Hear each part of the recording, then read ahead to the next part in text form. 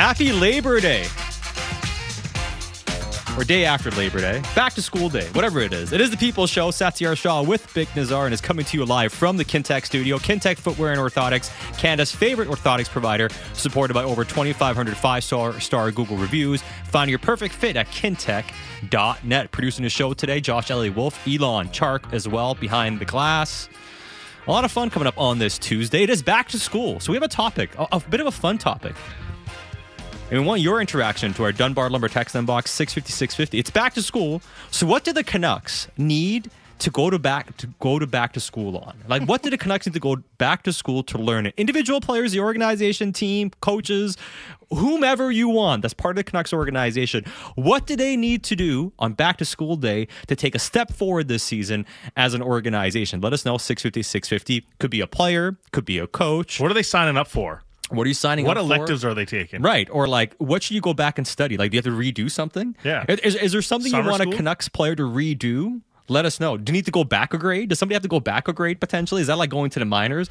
Use your imagination. We're going to have some fun with this coming up in a bit. What do the Canucks need to go back to school on? Let us know. 650-650 is our Dunbar Lumber text inbox. A lot coming up on the show. Dan Schulman's going to join us at 1:30. We'll delve into the Toronto Blue Jays, who have now won 3 in a row, but still trailing behind in the wild card race. We'll discuss what the Jays have coming up, and we'll see what Dan Schulman thinks about the team. Donnie and Dolly, they return today on Check TV, and Don Taylor is going to join us coming up at 2 to discuss all things Vancouver Canucks and also what it's like being back to work again. We'll talk to Don Taylor. And then one of our favorites, and honestly, Bick, because I do Canucks Central, and Canucks Central is going to come back next week, and you and I will no longer be hosting this show, but we'll be hosting the post-game shows and everything. But one thing I'll still be hosting this show, by the way. You'll be doing this show. Bick's doing the People's Show. I'm just saying we won't be hosting a show together unless it's the post-game show or fill-ins kind of happen. Next week, we're back to regular programming, so to speak. But one guy that I love talking to, and we've been chatting with him since the inception of this radio station. Since day one. Yeah. And one of my favorite topics of conversation was, what's your favorite quarterback matchup? And also, what was the best throw that you saw last week in the NFL? I'm not sure we'll be talking about the best throws. Maybe the best throw in the preseason. Maybe we'll throw that by. Mark Schofield is going to join us at 2:30. I'm hyped to talk to Mark Schofield, and he's the absolute best. We're going to have a lot of fun talking NFL quarterbacks and the NFL season, which begins on Thursday. Kickoff. Only 2 sleeps away before the NFL season begins. So we'll get through that as well. Our show is going to 3:30 today, and a bit later at 3 o'clock. Well, we're going to tell you what Bick and I believe the individual records for every single NFL team will be and how the divisions will shake out. So we'll talk about that as well coming up at 3. Now, before we get to all that fun stuff, and keep your thoughts coming into our Dunbar Lumber text inbox, 650-650, what do the Canucks need to go back to school on? And we'll discuss that as the show goes on. But Bick, I know we love breaking news. This isn't exactly breaking news, for you to like, I got to listen to this because this pertains to the Canucks or a sports team. But we have some 650 breaking news, which was announced earlier today, which makes you very excited. Well, because it's your favorite team, and maybe you're feeling the spirit today by wearing your Seahawks hoodie as well. Yeah, the new home of the Seahawks as well. You'll hear all the games on Sundays or Thursdays or Mondays whenever the Seahawks are playing. Very excited for this. Announced earlier today. So 12's above the border. Got a spot to listen to the Seahawks here on the Sportsnet 650 network. Nice. I'm excited. We've been wanting the Seahawks to be part of the station one way or another for a while, and we're glad to announce the Seahawks games will be heard on 650 throughout the NFL season. And more football talk is even better for all of us, of course, right? And as far as football goes, we talked about the BC Lions last week, and we talked about how, hey, it's a big game coming up for them this week, especially in Montreal against the Alouettes. And it was a bit of a dicey one, but they found a way to pull that one out. And now 8-4 on the season, things look a lot better. To launch off point now that you've got past Labor Day, and we'll see how the team does heading into the fall as well. The Whitecaps, we talked about that as well. 1-1 draw against New York FC, which, hey, is not bad on the road. They keep their winning ways going, and they have a chance to not only make the playoffs, but Bick, the Whitecaps could be a top 3 team in the Western Conference if they keep their current form going the way they have. But I think we all agree, you and I at least agree, the big Canadian sports story of the Labor Day weekend Team Canada, baby, at the FIBA Basketball World Championships. They have punched their ticket to the Olympics. I'm so hyped. We have Canada basketball back at the Olympics again. I'm so excited for it. But hey, we can talk about that as well.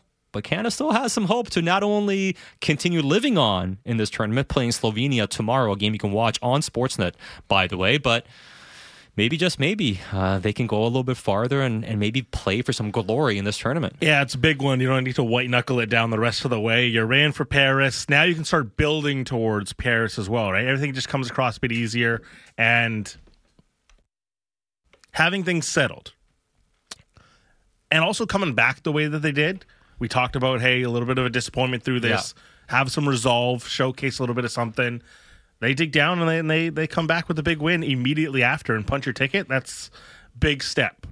And now it's start focusing towards what the Paris Olympics are going to be. Well, I think we should start with Shai Gilgeous-Alexander. And I mean, hey, we know you need to have a go-to guy in every sport, especially in basketball in a tournament like this. And he's clearly Canada's go-to player. But I mean, the stones he showed, the big buckets he made late in that game. I mean, Canada was trailing, and it looked like they were going to play themselves out.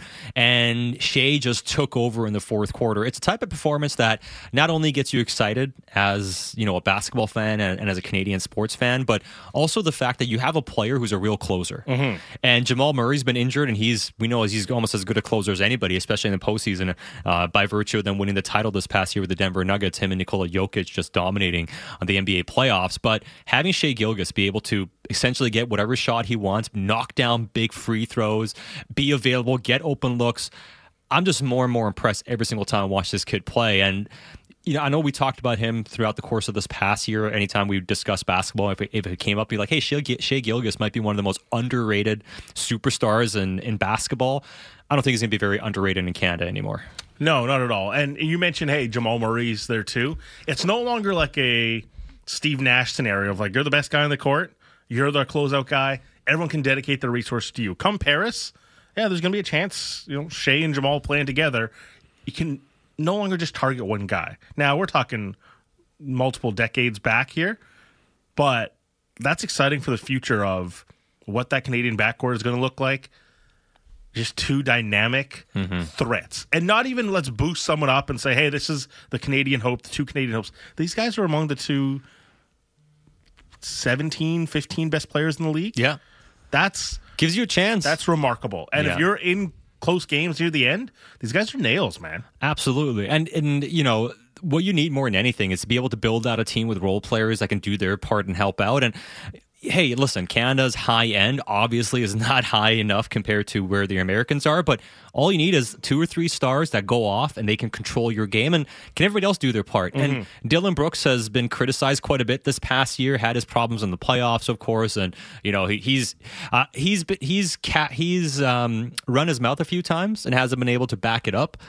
But his defense and his big playability and just the intangibles he brings to a squad, I thought he was fantastic. And I think he was one of the maybe more unsung heroes, I think, of the game and them finding a way to punch their ticket to the Olympics. But I also just look at the overall roster and it's like, hey, they have guys who are very good at specific things. Lou Dort is showing some stuff. And it just seems like every single time we get to an international tournament, Kelly Olynyk brings it as well. But I like how this team has role players mixed in with with a couple stars, and they look like a functional, real international basketball team, and that's exactly what you have to be if you want to have success at that stage. We got the multi-exclamation mark text already in from Basketball Phil. Wake up at 5:30, let's go! Shut down Luka and go to the semifinals. Roster's light years better than theirs. That's Basketball Phil texting in 650. Yeah, I mean, Luka Doncic is we've seen him carry some lackluster Dallas Mavericks teams, and we saw not this past playoffs, but the playoffs before, and how Luka took care of the Phoenix Suns almost on his own.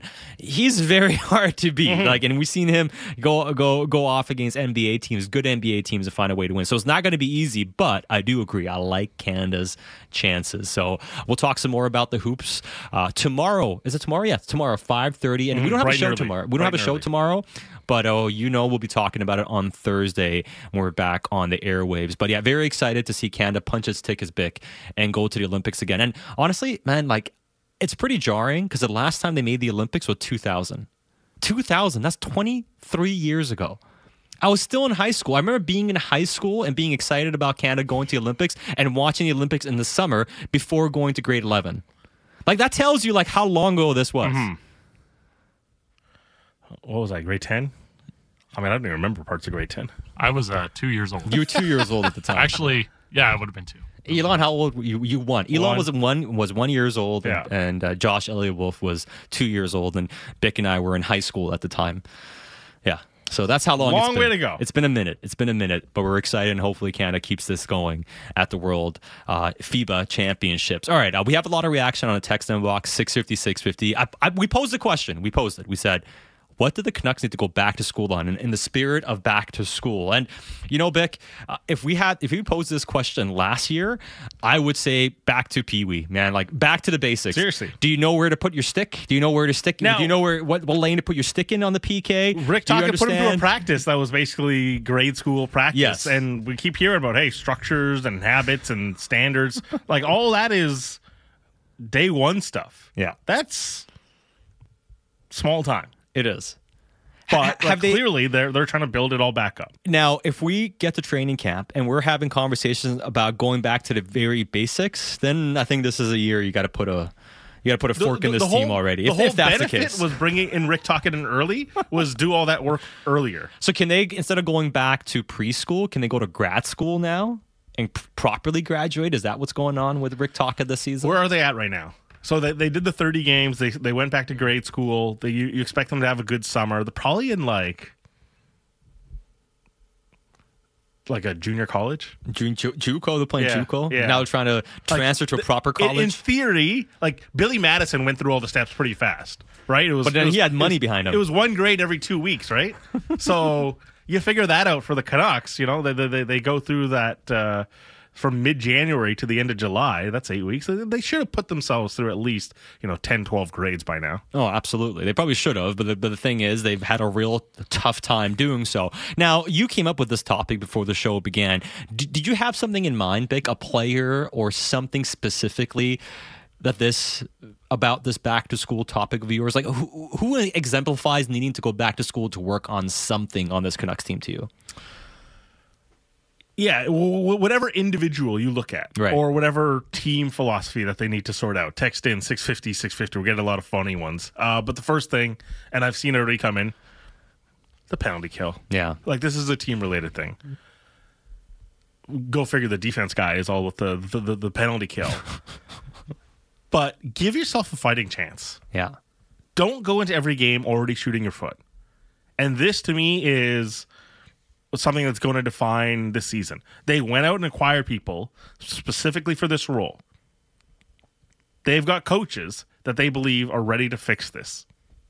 Goaltending is obviously going to help a great deal. This, to me, though, if you look at the transactions they did, they all are guys that feature on penalty kill. Mm-hmm. Even going back to Philip Hronek. Yeah. All these guys feature on the penalty kill. If this is what your summer is about, it should be reflected in the season. They've clearly, hopefully, drawn off the whiteboard and starting all over again. Wiped off the whiteboard. But this is the big one for me. The penalty kill better be functional. Yeah, no, I agree. The penalty kill needs to be. And, considering how they were playing last year, I would have said just basic details. Basic details. Like, sometimes it's okay to just chip a puck in, like time and place, like understanding time and place, I think is something that this team had a real hard time understanding. Now, to your point before, the reason I brought Tocchet in was, hey, you're not going to solve everything in 30 games, but can you nip some stuff in the bud at least, and at least create a more solid footing to really impart the knowledge you want to impart on them next training camp to take that step forward. So I don't want to keep going back to that and say the details, but I'm going to stay with special teams, and I'm going to say the power play. Because I have a lot of faith in this team's power play because you have Elias Pettersson, Quinn Hughes, and JT Miller, 3 excellent power play performers. Oh, yeah, and Andrei Kuzmenko and his ability to score goals on the power play. But their entire philosophy may have to be different because they don't have the same threat in the bumper spot that is Bo Horvat. And I don't mean to say that as, oh, God, they got rid of Horvat, they didn't replace him. This is really problematic about what's going to happen on their power play. I actually think they can find out how to have success without Bo, but it's going to have to be different. And how different is that going to be? We haven't seen any of it, really. We saw some stuff last year, but it seemed a little janky, and it really didn't come together. Rick Tocchet spoke about needing to change the philosophy on the power play a little bit, empowering the players a bit more, using the Sedins, and obviously Gonchar being there part-time, and how he himself has to have a bigger say in it. But I think the overall philosophy and what the focal points of the power play is going to be a massive thing for this team. I think, honestly, like to your point, the PK and the power play, and this is assuming health and, goaltending being okay, they will be the two biggest factors that determine whether this team is going to be able to be in the playoffs or not be in the playoffs this season.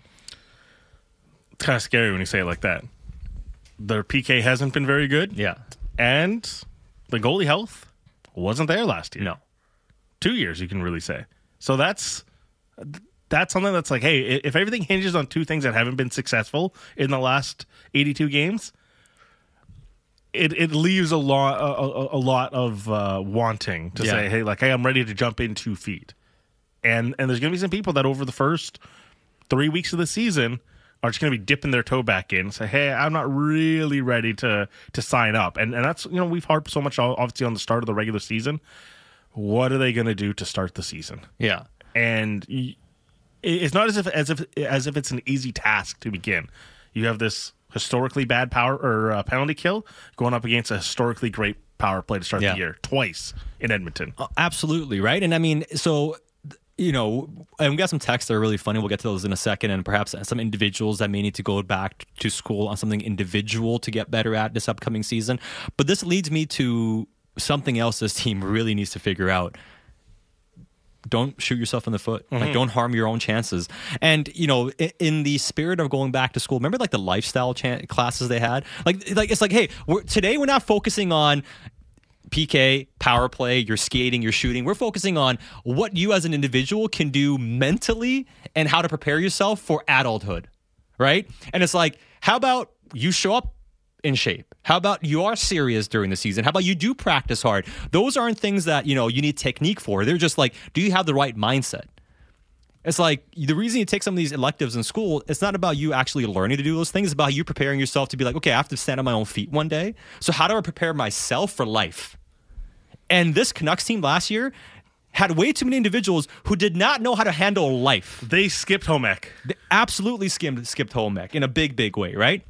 How about you guys show up serious this one time? Because honestly, and this was part of my question last year, but even more so now because you've made some changes, you got a new coach, there's alignment, all this stuff, right? But do you have enough serious people here that care enough, that are actually paying attention? And it's like Talk had mentioned to IMAC in that piece the other day. It's like, yeah, great. I hear you. You're sick and tired of missing the playoffs. You're sick of not winning hockey games. But what are you going to do about it? What are you going to do about making it different this time around? And do you have the right mindset?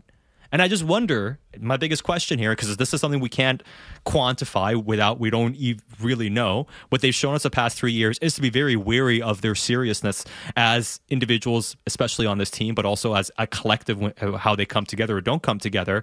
Can you just not shoot yourself in the foot this season? Can you be professional when the season begins?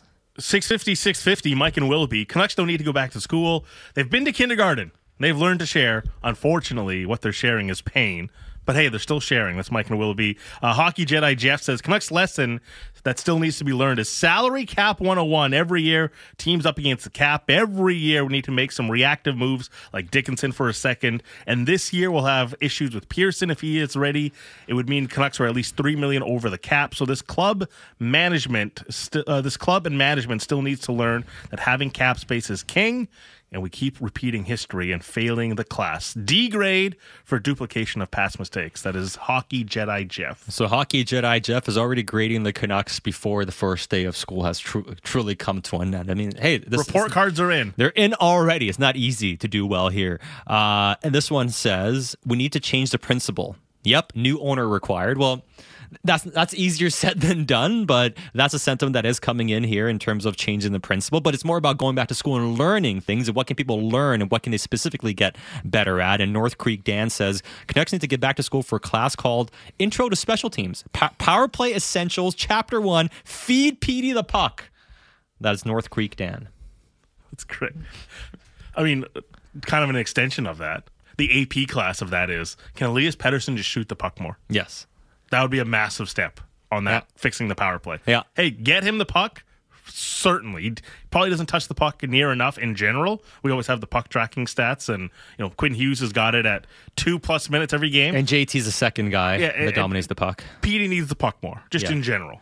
Well, I mean, in that spirit, too often Petey's just the trigger man, and it's like, hey, you can move him around a bit more. You've got capabilities to put up 100 points. Well, that's why the movement needs to be there more in the power play, right? And like, I think the only player who can be static in his spot is pretty much Quinn. Mm-hmm. But even him, you want him moving around back too, and forth, right? Everybody else, you can move around a little bit. And I think that's if you want Elias Pettersson to shoot the puck more and have him be more of a threat, he can't be a stationary one-time threat the entire time.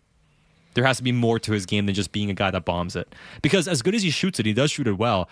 We know he doesn't have the same ability to pick up pucks and shoot them the way Ovechkin does, which obviously, the best goal scorer of all time. But his radius to get a shot off is massive. It's ridiculous. And Pettersson's is a lot thinner. A lot fine. Like for Pettersson, you need to feed the puck, not perfectly, but it needs to be within a very specific frame. Otherwise, he's not going to get that shot off. So when you do that, what that does to me is you're limiting already how many shots you can get off from there, and then it becomes very predictable. So how do you move him around but still have the one-time threat there as well? Sat's a mid-season for him. Does Sat even want to be here? Be there? What's this all about? That one's from Krez, who says, Bick, how did you enjoy your Labor Day weekend? Oh, right. No, I mean, it sucked. Chelsea lost to Nottingham Forest. And you know what? I'm not doing that right now. I'm not doing that right now. I'm not doing that. 650. I don't want to do that right now. I'm good. Do you want to talk about this now? Because we were going to touch on this in a bit or down the road. But we read a text about the cap management. Yes. But this next text is coming. Canucks don't have a cap issue with Pearson playing. Where is this narrative coming from? Just ridiculous coverage in this city. The narrative comes from people not doing enough math. Yeah. As simple as that. That's not to say the Canucks aren't going to be up against the cap, but the Canucks can... now this gets iffy with Höglander and especially waivers and all that stuff, but there's an easy solution. If Höglander is not good enough, he goes down.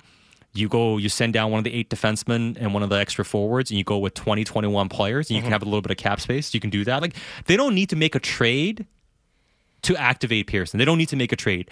They may have to send somebody down they don't want to send down to There's a activate Pearson. non-ideal reality that exists. If Pearson's healthy and ready to play, there's a non-ideal way to make it work. Yes. But, if they really wanted to, they could prevent any of their top guys to be exposed from waivers and go with 20 players, 20 skaters. And it's very tight because then you don't have any extra forwards. And if injuries happen, you're in a tough spot.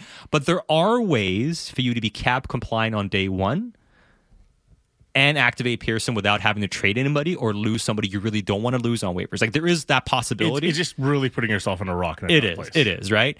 The other thing I would say is Pearson is going to have to be medically cleared at training camp. And the other thing is, just because a player gets cleared doesn't mean he can be activated if you don't have the cap space. So there is a world where the Canucks simply don't activate Tanner Pearson up until like a few weeks into the season, depending on what happens. Like, there is that possibility that exists as well, depending on what his status is like and what happens. But I would say everyone needs to relax a little bit. You don't have to necessarily cut your nose off to get Pearson activated. That's what I would say. All right, we'll keep the conversation going. Keep your texts coming into our Dunbar Lumber text inbox, 650-650. We'll switch our sights to baseball. The Mariners have kept things going, and the Toronto Blue Jays are trying to get hot at the right time. We'll talk to Dan Schulman next on The People Show. Follow us on social at Sportsnet 650 on Twitter, Instagram, and TikTok for the latest sports news and behind-the-scenes views. Sportsnet 650, the official home of the Canucks. At Real Canadian Superstore, we know back to school means remembering things, like new names. Luckily, we got no-name sandwich bags, juice, and peanut butter all on sale now. No name, great price, easy to remember. Offer ends September 6th. Backcountry skiing has become incredibly popular. At the Destination in North Vancouver, we've always been known for boot fitting, and that's taken us to having one of the largest selections of backcountry boots in BC. Scarpa, Dynafit, Full Tilt, Technica, and more are chosen to allow the best possible match to your feet and the type of backcountry you want to enjoy. Yes, there's more than one way to skin a mountain. I'm Paul Zirk of The Destination, inviting you to book an appointment on thedestination.ca. Get in early and catch a deal on last year's gear. Oh no, I can't be out of ink. Not now. Megatank. Why do I do this to myself? What's that printer that comes with 30 times the ink? Megatank. Yes, it's a Canon Mega phone. Megatank. It's a Canon printer. It comes with like $2,000 worth of ink. Prints me over 7,700 color pages. Megatank. Mega what? Listen to the voice in your head and get a Canon Megatank printer so you don't have to think about ink for a long, long time. Visit canon.ca/megatank for details. Twist up your snack time with Tim's new Savory Twists. Served warm in 4 cheese or everything seasoning. They're a buttery and flaky pastry and freshly baked throughout the day. So grab and go with Tim's new Savory Twists today at participating restaurants in Canada. Ray Magliozzi here for eBay Motors. So you ordered a new air filter for your car. You try to install it, but it doesn't fit. So you take a little bit off the sides. Well, still doesn't fit? Well, you could try to sit on it. Or just go to eBay Motors and get it right the first time. When you see the green check, you know that part's going to fit. Air filters, brakes, headlights. eBay Motors has millions of parts. Get the right parts at the right prices. eBay Motors, let's ride. Howie Mandel here. If you've got talent, then I'm going to give you a million reasons why you should apply for next season of Canada's Got Talent. Yeah! The winner will receive $1 million. See what I did there? $1 million. That's the biggest cash prize in Canadian television history. And it's all thanks to Rogers. Applications close soon, so if you've got $1 million act, apply now at citytv.com. Boy, I'm good at commercials, aren't I? Professionals know that you win the game by taking care of the details. Kubota skid steers, excavators, and loaders from Douglas Lake Equipment and Avenue Machinery let you be a champion on the work site. Now, Douglas Lake Equipment and Avenue Machinery want you to master your own property with the Kubota BX23 subcompact tractor. Dig, mow, and move with the Kubota quality you'd expect. Find Kubota at Douglas Lake Equipment and Avenue Machinery. Together online at DLEAMC.com. October 19th and 20th is the BC Construction Health and Safety Conference, an on-site trade show. Featured keynote speakers Eric Termunde and health and productivity expert Michelle Cederberg. 2 days of learning and excellent networking opportunities at the Pinnacle Harborfront Hotel in Vancouver. All of this with breakfast and lunch included for just $375 plus GST. Proudly sponsored by Peak Construction Group, Avetta, and Vancouver Ready Mix. Register now at bccsaconference.ca. Hey, Sportsnet. Hey, Sportsnet. Hey, Sportsnet. The Blue Jays have something going on. Whether you're watching or listening, Sportsnet has the Blue Jays covered all season long. The swing and a miss. The balance in this lineup is remarkable. Hazel May, where can fans watch the game? Sportsnet, home of the Blue Jays. Holy smokes, did he hit that one. Want to listen to the game? They are firing all cylinders now. Listen live on Sportsnet 650. Gone! Full game! For everything Blue Jays, watch and listen live on Sportsnet. Hey, it's the Moj. It's just not in the world of sports where having a great roster is important. That's why the West Coast Auto Group has built an all-star roster around their stars. West Coast Toyota, Mazda, Nissan, Kia, and Ford Lincoln get all the headlines, but great defense and role players are just as important. And that's where their famous service comes in. Great service, great selection, great squad. The West Coast Auto Group, just over the bridge in Maple Ridge, and at westcoastautogroup.com. We are your home for the Canadiens. 3-0 swung on. Center field deep. No doubt about this one. This game is tied. Sportsnet 650.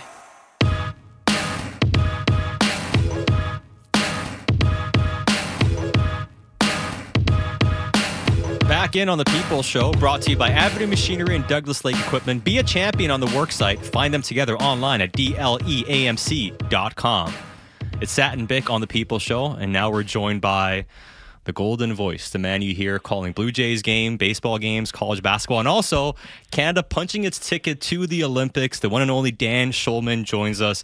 And Dan, we'll talk about baseball coming up in a second with the Blue Jays. But number one, thanks for joining us. I hope summer's been great. But what a nice present almost at the end of summer, being able to call the Canada basketball games on Sportsnet, but also seeing Canada punch its ticket back to the Olympics again. How much fun was that? It's been great. Thank you for all the kind words. And yes, summer's been great. And this is great for people from coast to coast who have been, hoping for this for a long time. And I think a lot of people kind of casually follow the program and, might have had in their heads, the guys never show up and Victoria didn't go well and they'll find a way to lose. And, they punched through every narrative that had existed. And they did it against Spain, which, as I said during the telecast, is as proud a basketball nation as there is on the planet. To beat France when they were trailing, to beat Latvia when they were trailing, to lose to Brazil, to put them in a must-win situation, to be down 10 and come back, to be down 12 later and come back again. Honestly, guys, it's one of the most exciting things I've ever been a part of. One of the most exciting games in any sport, for any network, in any country that I've ever been a part of. I thought it was just fabulous. We can go through a couple of the games and preview Slovenia as well, but just to punch the ticket and just for the program in general, just kind of, I feel like settle some nerves now and really start to look ahead. And obviously, look, you still want to do what you can versus Slovenia, but what is it going to mean for the program to kind of have this one tucked away already?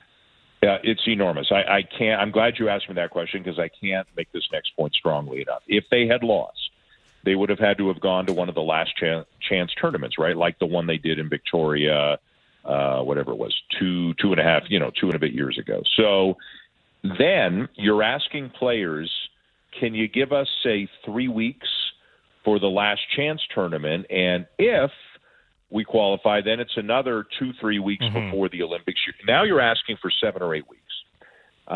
You're asking guys to give up their entire summer, 2 summers in a row, 2 years in a row. The fact that they have qualified, firstly, again, all of the emotional baggage is gone. And now I think the Olympics start July 26th, I believe. Now you're saying, okay, guys, we're going to meet July 5th. I'm just making up the date, but we're going to meet July 5th. If they had to go to qualify somewhere, first of all, it wouldn't have been in Canada again, I don't believe. Like, they played that card. So now you're saying instead of July 5th, can you come join us June 12th or something like that? Now, if you're an NBA player and your team makes the second round of the playoffs and you get knocked out, are you going? Maybe not, right? So on an emotional level, on a psychological level, on a physical level, logistical level, on every level, this was beyond enormous for Canada to do it. So just, it's incredible in so many different ways. It truly is. And, last time Canada made the Olympics, it was really on the back of Steve Nash being extraordinary for the team. And this squad is obviously more deep in talent with NBA level players. But what Shai Gilgeous-Alexander did against Spain and what he's done this entire tournament, especially late in that fourth quarter, the big shots he made, knocking down those free throws late as well. I know sometimes we get carried away talking about superstar players, but when Shai Gilgeous plays that way, we're talking about a top 10 player in the NBA potentially. Oh, absolutely. He was first team All-NBA last year. Mm-hmm. So, according to the voters last year, he was one of the best 5 players in the league. And I've always felt, doing the games with Alvin Williams, he and I have talked about this a lot. And it's been interesting for me to do games with an NBA guy who's he's never called FIBA games before. But I've said a few things to him, just opinions from having watched a lot of FIBA. And I said, I think a 40-minute FIBA game is more physically demanding than a 48-minute NBA game, and more mentally demanding because the style is different and the crowds can be different and the officiating can be different. And his eyes are wide open after a few games of this. And he agrees. And I think what Shai Gilgeous-Alexander has done has been remarkable. I think he played 37 minutes, if I'm not mistaken, 36 and change in the win over Spain, and is getting bumped around and knocked around like crazy and steps to the line and makes the free throws and the step back jumper, and just an incredible performance. They couldn't afford to sit him very much. He sat 2 minutes in the first half and a minute and a bit in the second half. and they have needed him to be their best player. He is their best player. Like for years, this program was led by Corey Joseph, and then Tristan Thompson and Kelly Olynyk and Dwight Powell have been great. But there's no doubt who the best player on this team is, and it's Shai Gilgeous-Alexander. And if he had been 2% not as good as he has been, we're having a very different conversation, I think, today. And he's had help. Obviously, Dylan Brooks and Nickeil Alexander-Walker and Olynyk and Powell, we can talk about all of them. But Shai has been remarkable. He's the face of the program. He's the head recruiter. He's the best player, and he's the guy you want with the ball in his hands in the last minute. Part of the excitement for so many basketball fans is already seeing, hey, Paris and Jamal and Shai, what that's going to look like. Now, you just mentioned, like, hey, this guy's the face of the team. One guy's lifted an NBA trophy before, but that's the excitement, I think, for a lot of people is saying, hey, this is still going to get better. Hopefully. I don't think I myself am not getting too far ahead. Like, I've seen some things on Twitter with, you add Murray and you add Wiggins, and it's right. It's a totally different 12-man team. We don't know, right? If Denver wins the title again, we don't know. Guys can get hurt, right? Mm-hmm. I mean, that cost Murray a couple of years ago. He tore his ACL. So my guess, and it's just my guess, and honestly, I have spent very, very little time, very little energy worrying about it yet, is if everybody is available, a couple of changes. If Jamal Murray wants to play, Jamal Murray's going to play. But I think people need to understand, if you go back a couple of years, Canada Basketball asked players for a commitment, a 3-year commitment, and 14 players sat down and signed a contract. Jamal Murray was one of those players. He was at training camp this year for several days. Even the year before, when he tore the ACL, he showed up at training camp. Obviously, he didn't go through the drills or anything, but he showed up at training camp. He was there in the seats at a couple of games. It was his way of saying, I want to be a part of the program. So I think the signs are positive towards Jamal Murray being a part of this. But again, if Denver wins the title again, who knows? I hope he's still a part of this. And to me, that's an easy, you put him in, and somebody who's on the roster now wouldn't be on the roster, which is the understanding of everybody on the roster. They had more than 12 guys commit. They had 14 guys sign contracts, and they had 18 players show up for training camp this year. Andrew Wiggins is in a different situation. I'm not saying he will or he won't, he can or he can't. He did not sign the contract. He did not make the 3-year commitment. Trey Lyles did not make the 3-year commitment.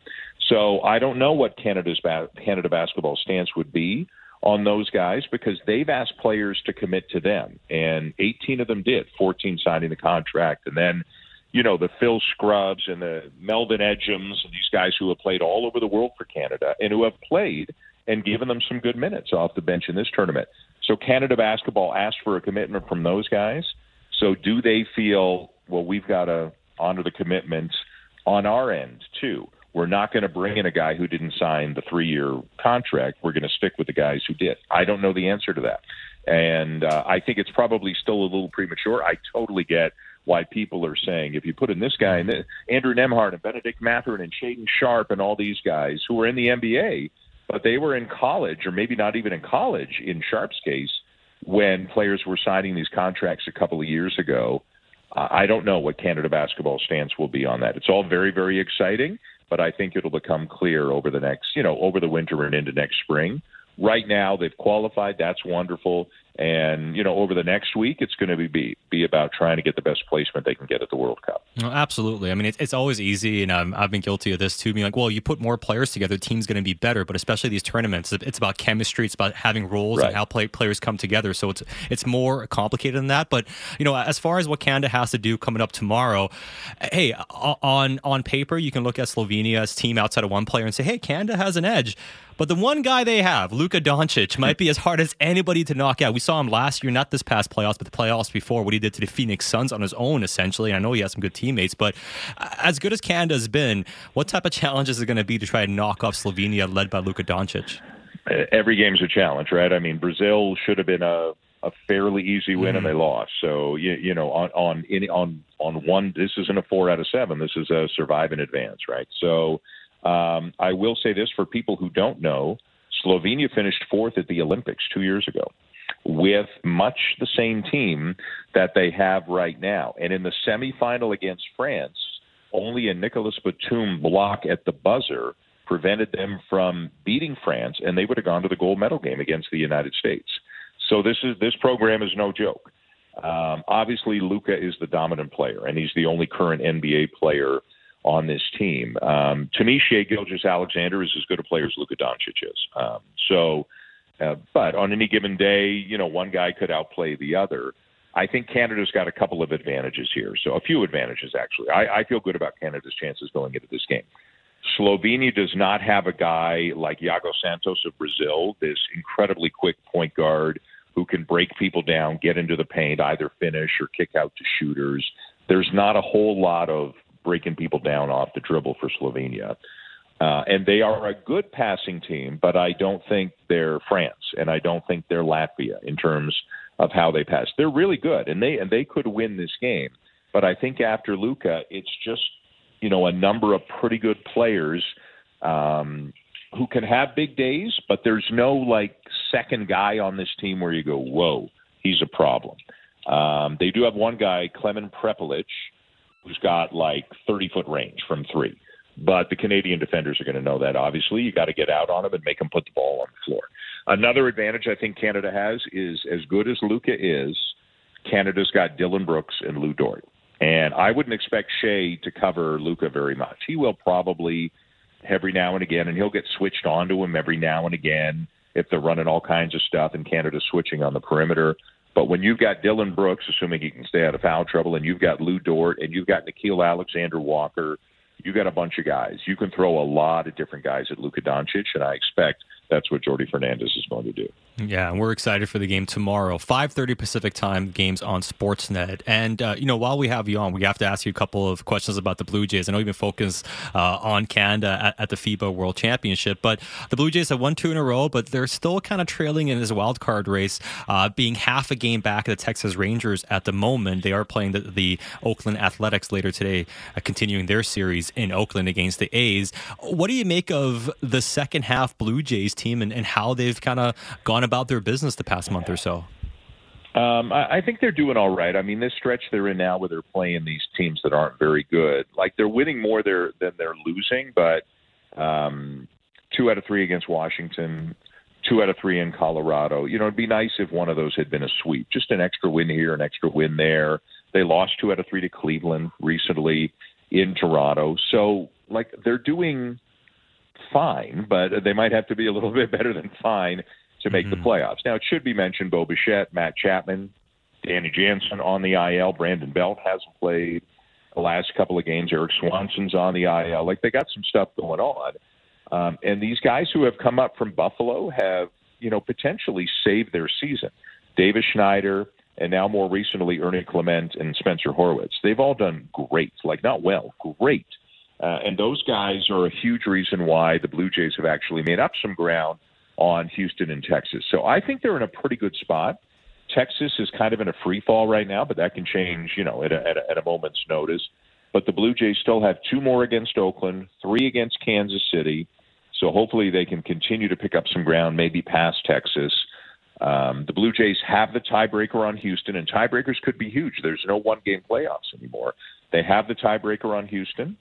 If they can take 3 out of 4 from Texas next week in Toronto, and that's not easy, but if they can take 3 out of 4, they'll have the tiebreaker on Texas as well. So it's going pretty well. But, a slip-up, you lose the next 2 to Oakland, or you lose 2 out of 3 to Kansas City or something like that, that could be fatal for their chances. So they're walking a very, very fine line. But hopefully they sweep this series against Oakland. Hopefully Bo Bichette's back Friday. He's eligible.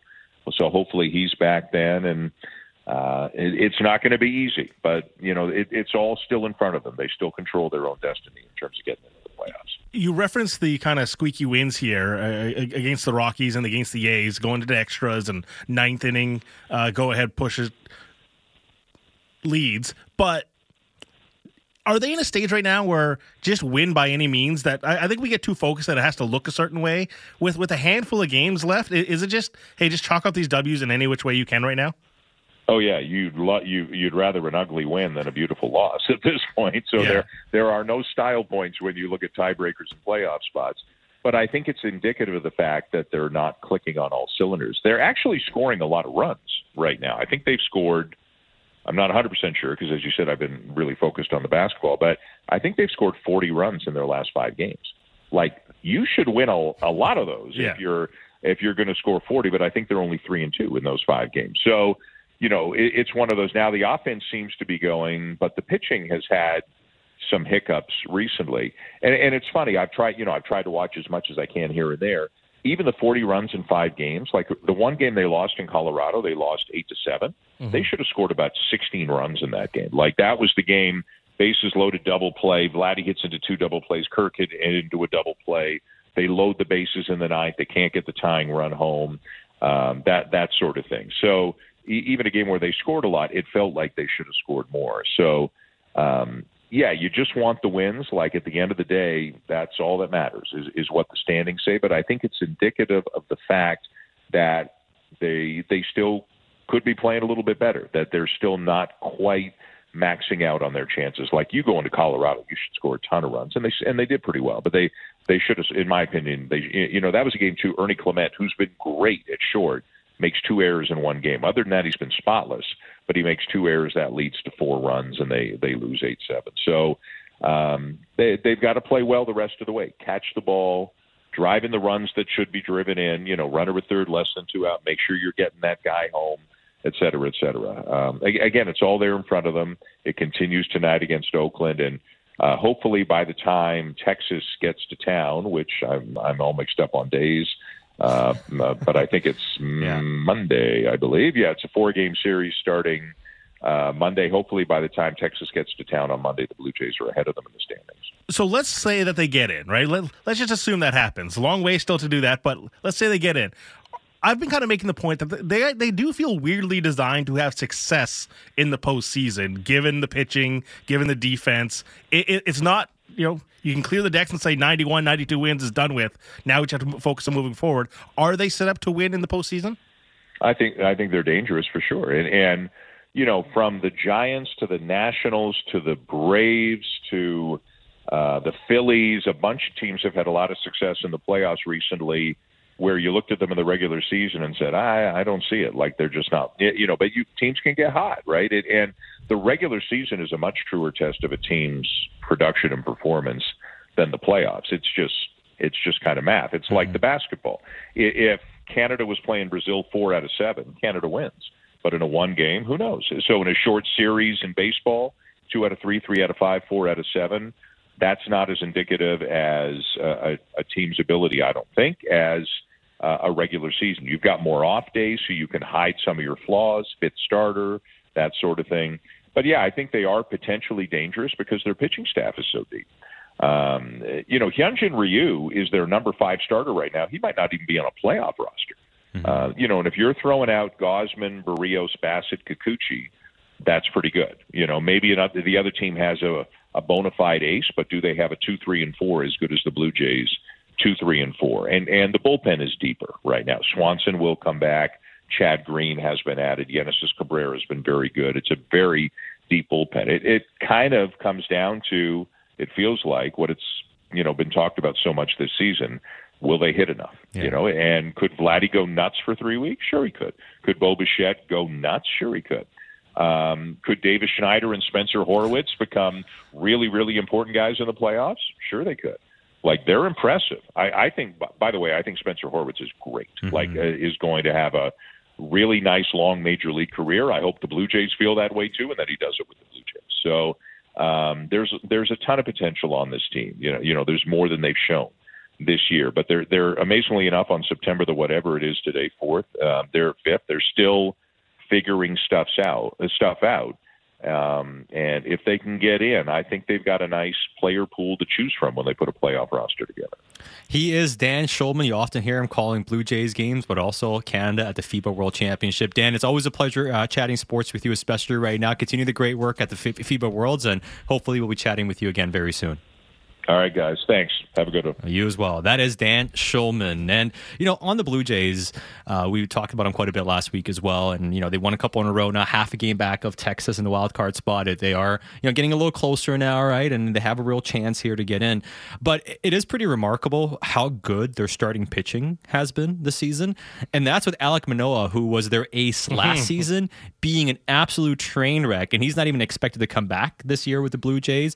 I mean, if I would have told you earlier before the season began that Alek Manoah was going to be a non-factor, I think most would have said, that's going to spell real trouble for the Blue Jays. But remarkably, they've still had one of the best starting rotations in baseball. And like you mentioned, Dan, right now, Hyun-Jin Ryu, who's come back since his injury and been fantastic as well, he's their fifth starter. I mean, they have more than enough pitching in the bullpen and a starting rotation. It would be an absolute crime if this team doesn't make the playoffs with that type of pitching staff. Given the investment over handful of years, 5-6 years into the bats, you would say, hey, the bats are not going to be a problem. This year, been a problem. They've been a problem, and that's the thing I imagine that's so frustrating. It's not as if that they didn't put time and effort into those. There's a lot of underperforming players right now. You went on last week. I went on a rant on the Jays. Yes. Don't need to rehash it, but and Davis Sanchez not playing yesterday because I didn't think his analytics stacked up against the Oakland A's. You should have seen the smoke coming out of my ears yesterday afternoon when I heard about that. Just getting hits right now, man. Hey, they're winning, so I want to shut up. You know what I mean? I'm going to do. You won the game. It's okay. You're winning. You're getting closer again. It's okay. Again, but when you get to don't the business outsmart end, yourself. Don't outsmart yourself. Like, obviously, there's just frustrations, but you do have to kind of just go, deep exhale and say, okay, look. A win's a win's a win. 1-0 today, and just move on to the next one, because it's tense right now, but I care less about the aesthetics of it right now as much as they are just chalking up W's. Now, I don't know if they're going to have enough to get there. I know Dan was talking like, hey, you go 3 or 4 against Texas, all this, you control your own destiny. Absolutely. But like the margin of error is nil. It's very small. I mean, because the Jays just have had such a hard time scoring runs. So yesterday, the narrative was, well, it's the A's. They're pretty much a AAA team. You don't need your best players anyway. You should be able to win this game.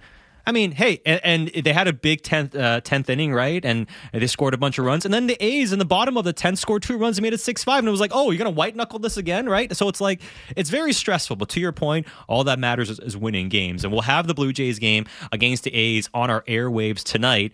But before that, is the Mariners against Tampa. So for those saying, where's the Mariners coverage? As soon as this show ends, you're going straight into Mariners pregame. They're playing the Tampa Bay Rays. That's coming up a bit later on the show. And we got the Mariners covered. We got the Seahawks covered. We got everything covered, man. Yeah. The home of the Pacific Northwest. All right. By the way, tomorrow, too, Jays in Oakland. That's a nooner. Yeah. So we'll have that one. Then we got the Mariners right after. We're not on tomorrow. We're not working tomorrow. We're going to be watching baseball all day tomorrow and getting up early to watch basketball. Plus, is late, too. I'm wake up early to watch basketball tomorrow as well and go play golf. That's my plan for tomorrow. I'm very excited. You golfing tomorrow? I am golfing tomorrow. I'm golfing with that coward behind the glass, Josh Elliott. Let's go golfing. Going with Dan and Josh tomorrow. So, Josh, are you retiring from kicking field goals? And you're just like, you know what? I'll pick up the sticks again. This is directly related to training for field goals. Oh, okay. Working out the legs. Right. I saw Reach posted we have to go to break, but I saw Reach posted a picture where he almost hit a hole in one. I was with him. Oh, it was like insanely close. It looked like it was going in from the tee box. He almost did it, did he? He almost did it, man. And then he just that was his best hole. That's a big letdown in the tee box. We're like, oh my god. Oh yeah. Wow. I was already getting ready to like run towards the hole. We do a Steph Curry thing, just run straight across. Yeah. All right. Great stuff. Keep your comments coming into our Dunbar Lumber text inbox, 650-650. Next, we'll talk some football. Mark Schofield right here on The People Show.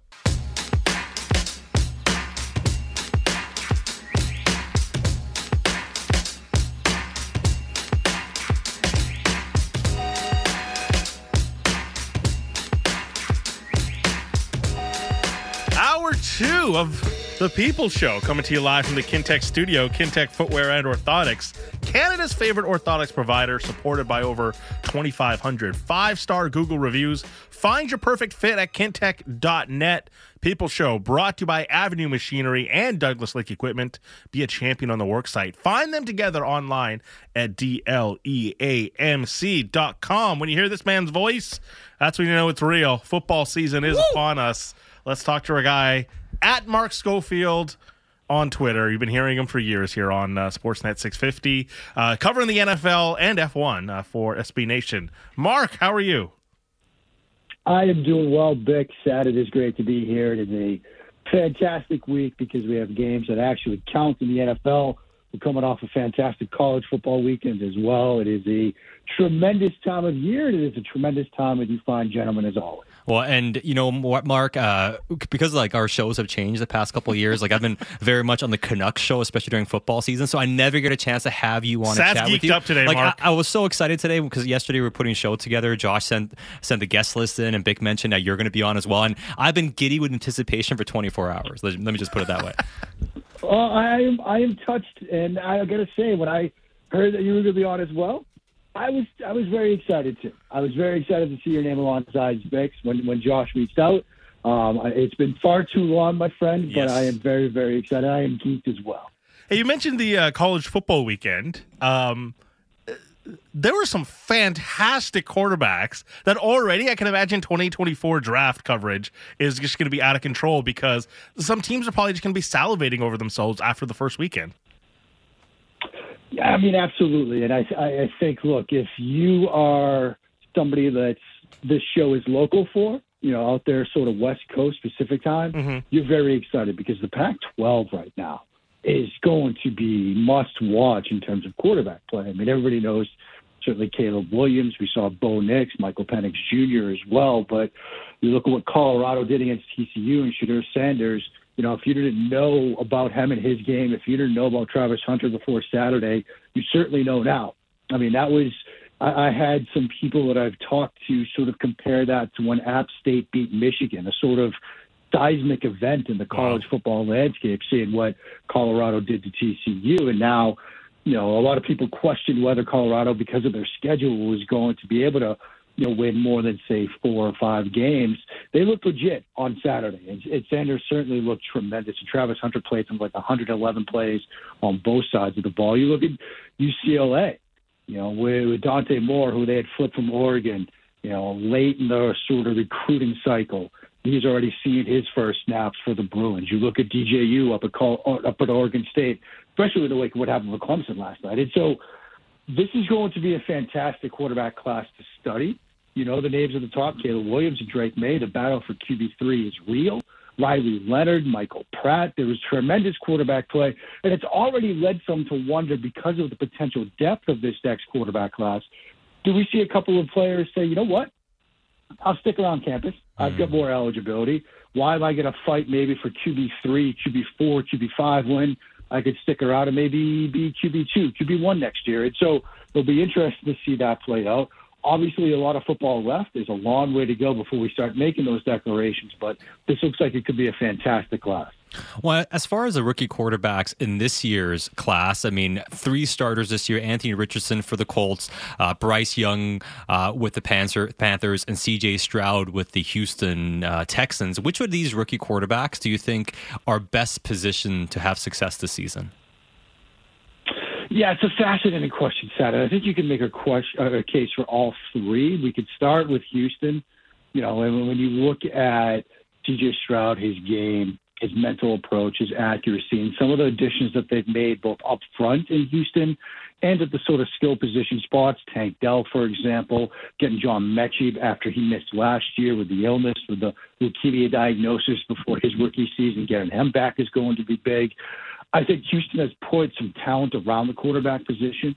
I think when you look at Carolina, and I've been saying this for a while, you know, before they traded up to 1, you know, when they were still sitting at 9 in the first round, and it looked like maybe that was where Will Levis might fall, or maybe an Anthony Richardson, I would make the case that because of the coaching talent and experience in particular with quarterback development that they have around the quarterback there in Carolina, Frank Reich, who was part of the, you know, group that developed Carson Wentz, turned him in from an intriguing first-round pick to a Super Bowl, you know, MVP-level quarterback in his second season. You know, some of the other names in that coaching staff that, look, Bryce Young is in a very good position as a result of that. But I think the player that is perhaps in the best spot is Anthony Richardson, you know, because Bick and I have talked about this over the summer, that idea of proof of concept, right? You look at what Shane Steichen did and how he developed Jalen Hurts over their 2 years together, you know, turning them in from a run-first, run-oriented quarterback in that, you know, in Hurts' second year in the NFL when they made the wild card. to what they did last year and turning them into an MVP candidate, turning them into, for a brief period of time, the highest paid player in NFL history. The pocket movement and development that you saw was built on the foundation of what they did together in that first year, which is what I think you're going to see a lot of the Colts this year, which is a lot of QB run elements, a lot of design throws, some half-field reads and concepts like that are going to sort of give Richardson the ability to make quick decisions and sort of just read one half of the field, whether it's man side versus zone side or, coverage side or something like that. And that's going to set up the foundation for what I expect to be a big leap next year. And so I think you can make a case for all three being in a good environment, but I think because we have that sort of proof of concept of what Shane Steichen did with Hurts, that I think Richardson is in the best environment of the three to have success early on. Okay, Mark, I've been waiting to ask you this about 3 weeks, and we've had this conversation on the show, and people have texted in saying I'm crazy. If Brock Purdy was not on the 49ers, how many teams could he legitimately start for? Man, I mean, that's an interesting question. The fact you sighed is a great sign for me. Yeah, I mean, when you look at the way they have structured that offense, that roster, when you look at what they've put in place in San Francisco, I've described it many times before as a sort of QB-agnostic offense and roster. Because we've seen them have success with Jimmy Garoppolo. We've seen them have success even in limited action with Trey Lance. And obviously, what we saw from Brock Purdy last year, the talent around the quarterback position, the ability that Kyle Shanahan has at his disposal to roll out their 21 personnel package with Juszczyk and we'll say Christian McCaffrey as the running back. But the beauty of that roster is you might see Debo at tailback at times and McCaffrey in the slot. They might flip the two. You might see Juszczyk in the slot and Debo and McCaffrey in the backfield. It's very difficult for opposing defensive coordinators and opposing defenses to figure out from a matchup standpoint. That's why I sort of describe it as QB agnostic. They can do so much different stuff that it makes the life easier for the quarterback in that system. And when you start looking around the rest of the league, well, I think you can make a case that maybe if he's in Atlanta, maybe he'd be a fit for that offense and what they're doing with Arthur Smith. Maybe, it might pain me to say this, but Mac Jones, Brock Purdy quarterback competition would be interesting. If you threw him into the mix in Tampa, maybe he wins that job over Baker Mayfield and Kyle Trask. But I think he's just found himself, and we just spent a couple of minutes here talking about situations, landing spots for quarterbacks. Brock Purdy found himself in the ideal landing spot perhaps for any quarterback, and it's part of the reason why, you can go back, you can pull up the tapes, you can pull up the audio. I love the Trey Lance fit because I thought it was a tremendous landing spot for the quarterback.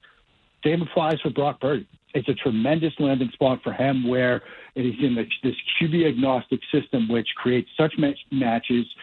Kyle Shanahan does such a tremendous job from a play-calling standpoint where they might run the same play 10 different times, but they get to it 10 different ways.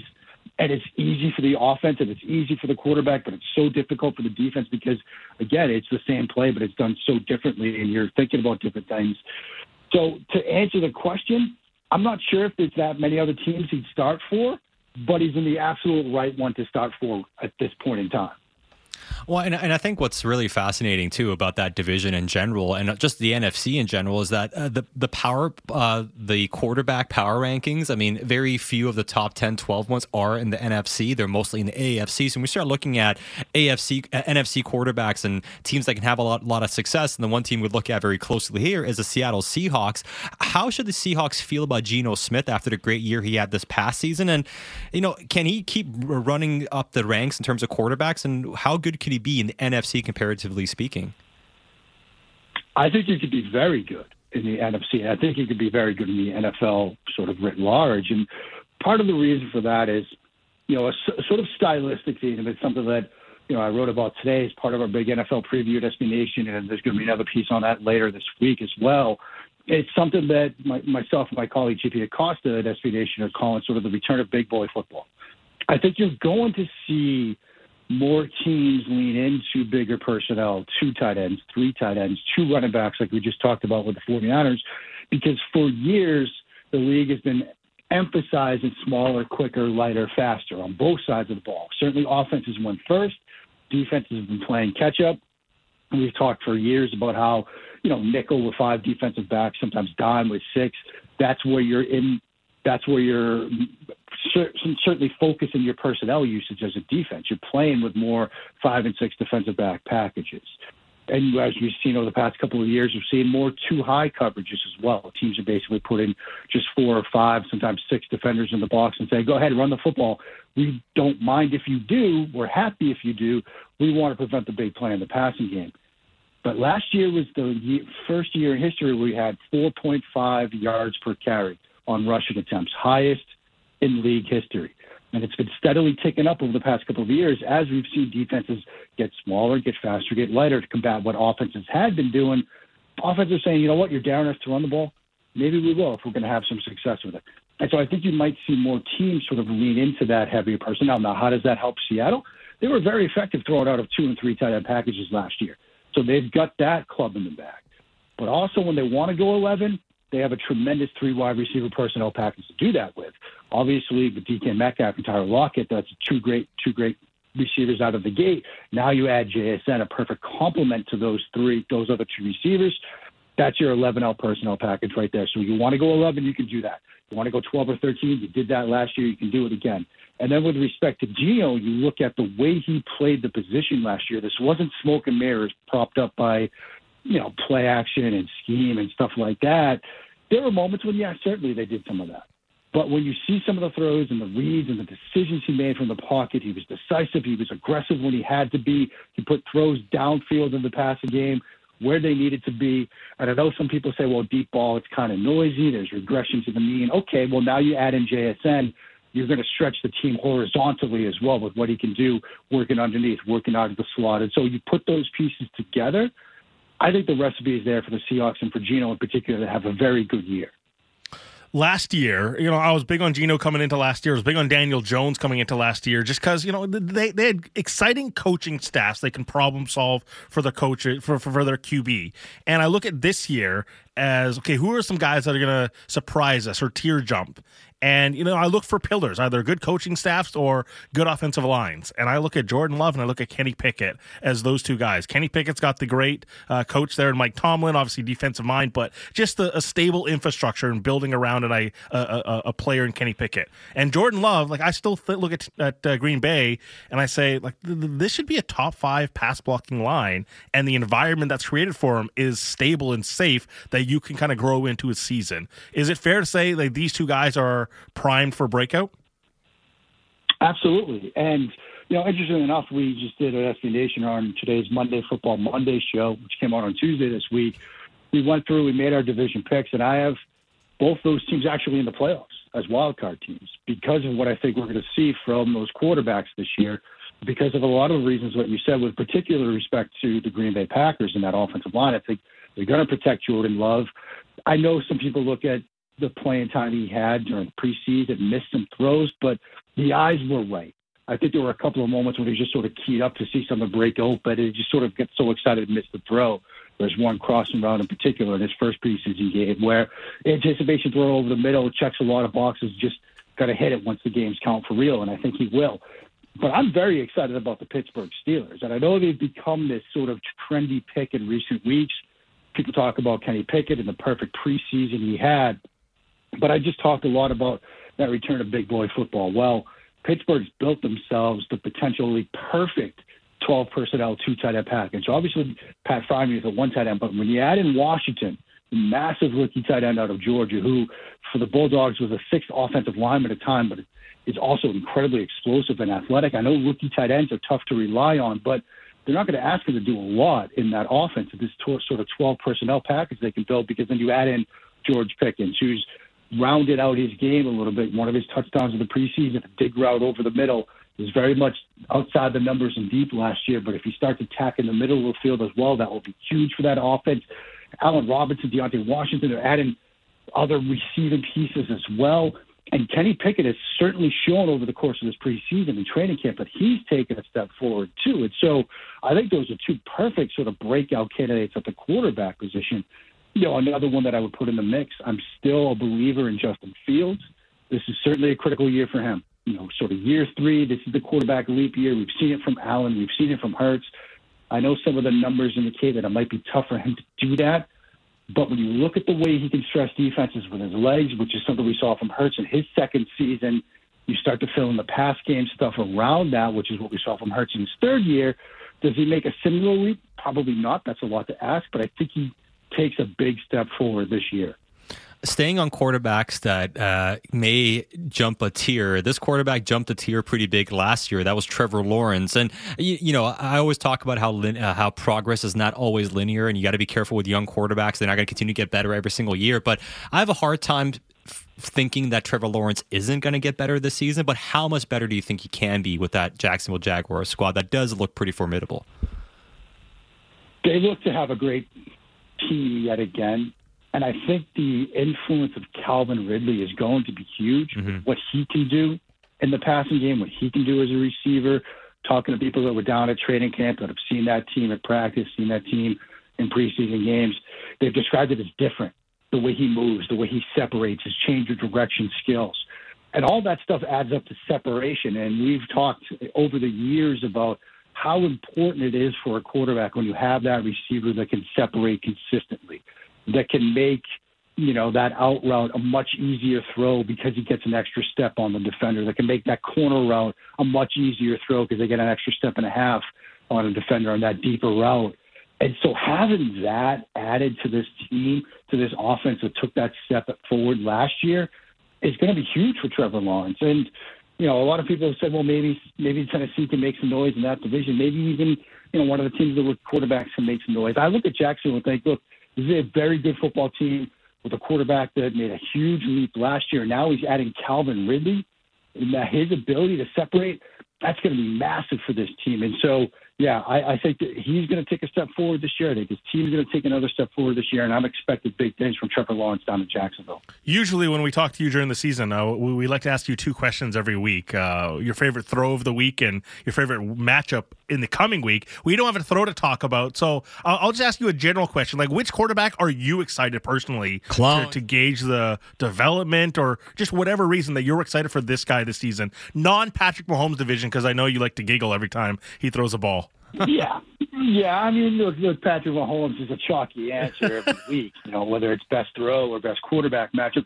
I'm excited for Packers-Bears. I want to see Jordan Love, Justin Fields. I want to see those two, am I right about Fields or does he not take that step forward? I mean, we talked about sort of proof of concept, right, and plans and things like that.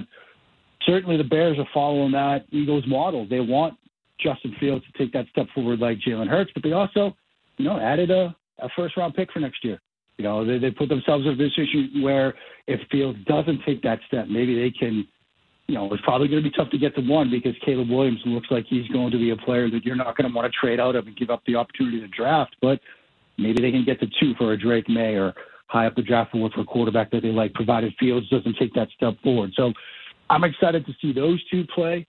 I am very excited to see Monday night. I'm still a believer in the Bills. Yeah. Obviously, they went through a traumatic end to their regular season, and I think it's important to give it that context when you start thinking about have the Bills, have they missed their window. I'm very wary of that idea because I still think they're a very good team. But Aaron Rodgers on the other sideline, what does it look like in New York for Aaron Rodgers? That's a very good roster, young, talented, but 6 of their first 8 games are against playoff teams from a year ago. The 2 non-playoff teams, the New England Patriots and Bill Belichick. Denver Broncos at Denver, a very, very tough place to play. I want to see if Russell Wilson can figure it out. I want to see if Sean Payton can fix Russell Wilson, if Russell Wilson can sort of get back to where he used to be. So there's really no shortage of storylines. The last one I'll mention, Lamar Jackson or Todd Monken. I'm expecting huge things from Lamar Jackson this year. I'm going to be writing a piece about that that comes out, I think, tomorrow, maybe Thursday. But I'm expecting big things from Lamar Jackson in that offense. So no shortage of quarterback storylines this year like every year. Well, we love talking to you every week, man. Excited to get it going again. The real game on Thursday, and then we'll chat next week. Sounds great, my friends. Always a blast. We'll talk next week. Enjoy the game. That's our guy, Mark Schofield, at Mark Schofield. He mentioned a couple of pieces he's working on. Go check him out on his Twitter page and over at SB Nation. Covering the NFL. We always love chatting QBs with them. Also does a lot of F1 work as well. I know he was on the station a couple of times over the summer. Yeah. Chatting F1, but does great work. Excited for NFL season. Yeah, hyped for NFL season. Yeah, really excited. And he mentioned the Bills and I was going to say the Packers because Rodgers Packers, but no, the New York Jets. Some pretty good quarterback matchup. Getting used to. It will take some getting used to. Just quickly before we get out of here, I'll pose this to you because Mark's no longer on the line.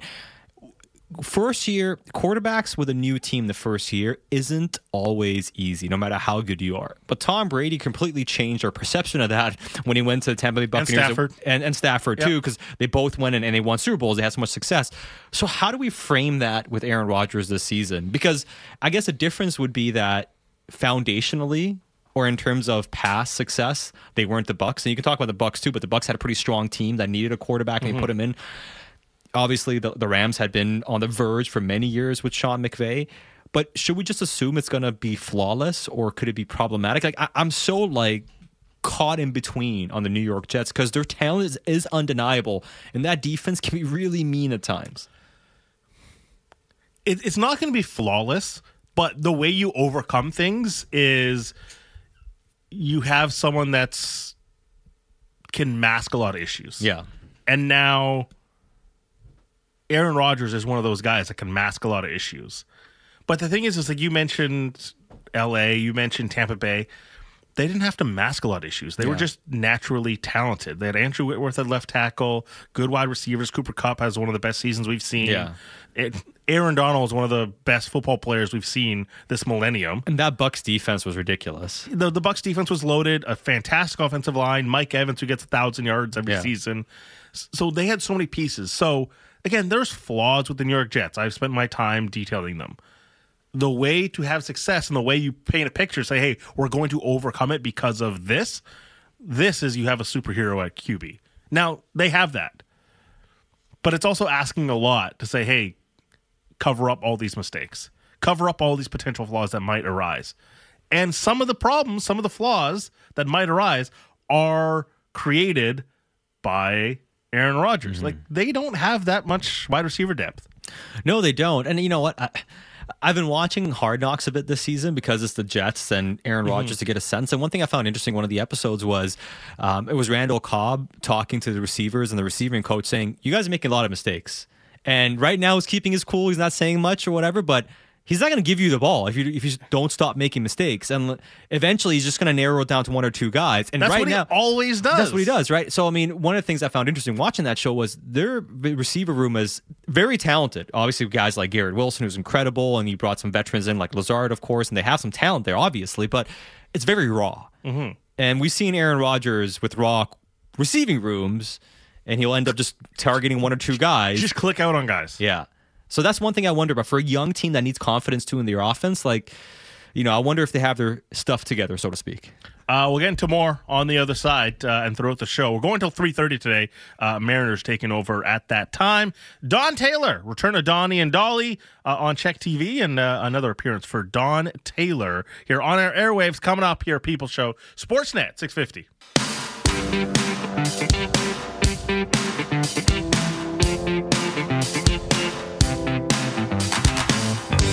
Couple of texts coming into the Dunbar Lumber text message inbox, 650.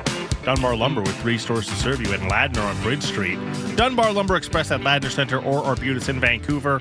Online at dunbarlumber.com. Brendan G. Garrett Wilson had 1,200 yards with Zach Wilson and Mike White throwing the ball. And an unsigned text. Rodgers brought in 2 Green Bay receivers. And Wilson, he can play with any quarterback. Look, Randall Cobb hasn't been good since 2015. It's now 2023. And hey, familiar faces. That's all well and good. You still need to put up, I don't know, 700 yards maybe? Yeah. He's clipped 800 once since 2015. It's not great. And yeah, Garrett Wilson's fantastic. I worry about the overall depth of that group. One weapon is not enough to carry you in today's NFL. Unless your one weapon is like Don Taylor. Then you can carry anything. Donnie and Dolly back on your airwaves with his partner, Rick Dollywall, but he joins us now on the People's Show. Donnie, how are you? Very good. Of course, when you're talking football, there was a Don Taylor who played for the BC Lions in the 80s. You can look it up. Wearing number 19, running back, Canadian. You know what the funny thing about that is? I'm sure you've heard it as well, because I had somebody at my gym come up to me and ask me, he's like, Don Taylor's? I'm like, yeah. He's like, did he actually play for the BC Lions? I swear to God, I was going to text you about this last week, but somebody literally asked me, he's like, Don Taylor? I'm like, yeah. He's like, did he play for the Lions? I didn't know he played for the Lions. I'm like, you may have the wrong Don Taylor in mind, but yes, Don Taylor is very athletic. Come on, Chet. You got to do me a good here. Come on, do me a favor. Tell him I did. Build the myth. Yeah, absolutely. No problem with that at all. How was day one? Well, getting up wasn't great. Getting up before noon, it was a little bit tough, but we managed to squeak through, and it was. Everything turned out pretty good. It was. It took a while. It took a while to get back into I don't know, everybody out there, and rightfully so, they all do hard jobs that we do. They think it's pretty easy, but sometimes just getting into the rhythm of things, even after all these years, can be pretty tough. But I think it turned out okay. No, I mean, it's always difficult when you have somebody bossing you around the way Henderson does, right? Henderson's too busy criticizing the Canucks. So there's that. He doesn't have to worry about us. We were joking today. It's back to school day, and we were just kind of having a laugh. Just the things the Canucks need to work on. What do they need to go back to school on, Donnie?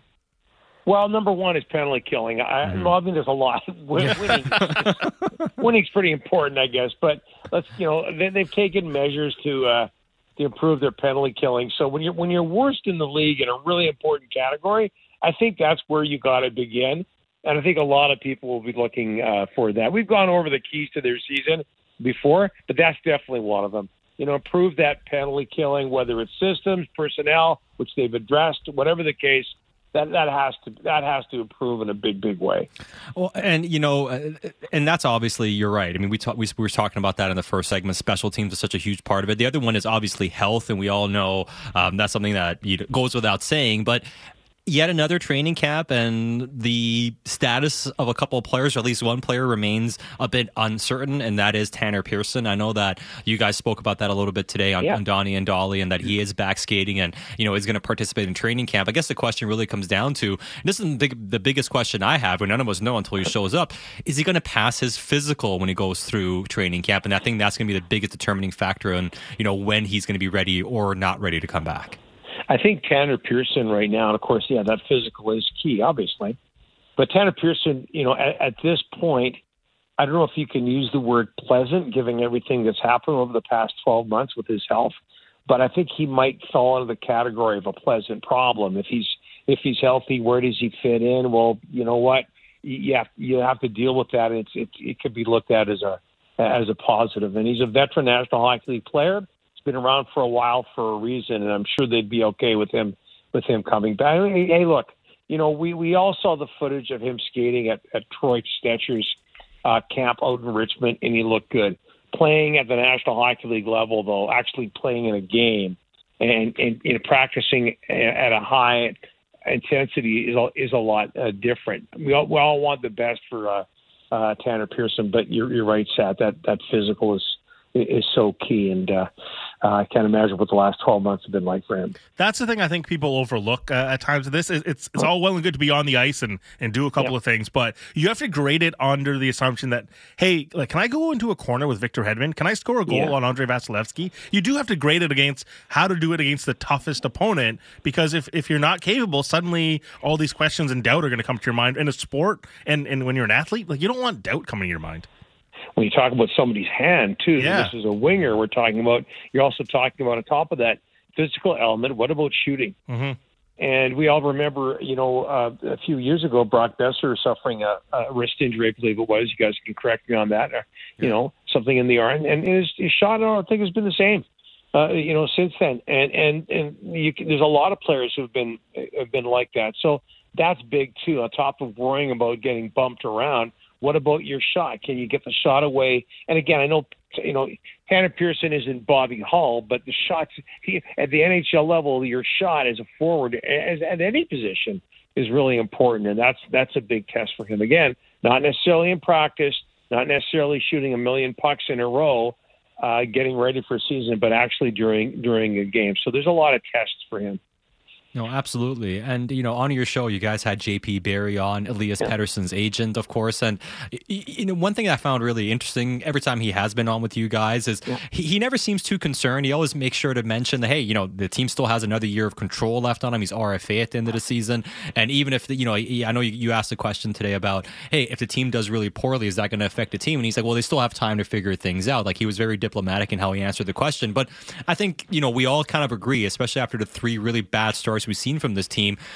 Does the storylines around this team, Elias Pettersson's contract extension, other things we're worried about, how much of that gets quieted down if the team actually gets off to a decent start for once, Donnie? I don't think it's ever going to be quiet, but it'll quieten down. If they get off to a good start, what do we just assume? We assume that Elias Pettersson is going to be one of the main reasons for that, and he'll be racking up points. In which case, I don't think it gets quieter. It might get even louder. Sign this guy now before he, goes on even more of a tear. So I just think of this market, and it's part of the beauty of being in a hot Canadian hockey market. I don't think it's ever going to quieten down until that ink is dry on the contract. Alvin has mentioned multiple times, like, hey, we have 2 years of control. Not that I want this to happen, but I almost wonder, like, next year, if Pettersson has to say, like, all right, I'll hear for one more year, let's see how it goes, and let's see if you can correct it even next year. The stakes for that season would be out of control. You know what? And reading between the lines with what JP Barry had to say today on our show, I get the feeling, if I had to bet on the most likely scenario, that would be it. So that final RFA year, that final year next year, that the Canucks sign him for that year, and then he's a UFA. I could see that. I could see that happening. I think most people would be satisfied with him signing. Most people would be most happy in this market with him signing a multi-year contract for some big money, but nothing too Austin Matthews-ish. But I just have a feeling, reading between the lines, that they almost expect the next deal to be a 1-year extension and then go into UFA status. It's a little risky, but go into UFA status after that.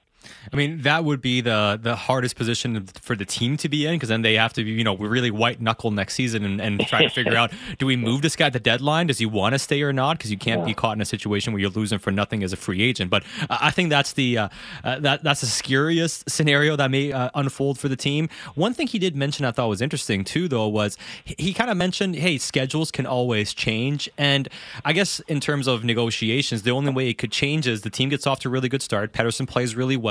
It becomes very clear what the money's going to look like. And does that open up a possibility on the optimistic side that maybe they do agree to a contract at some point this season?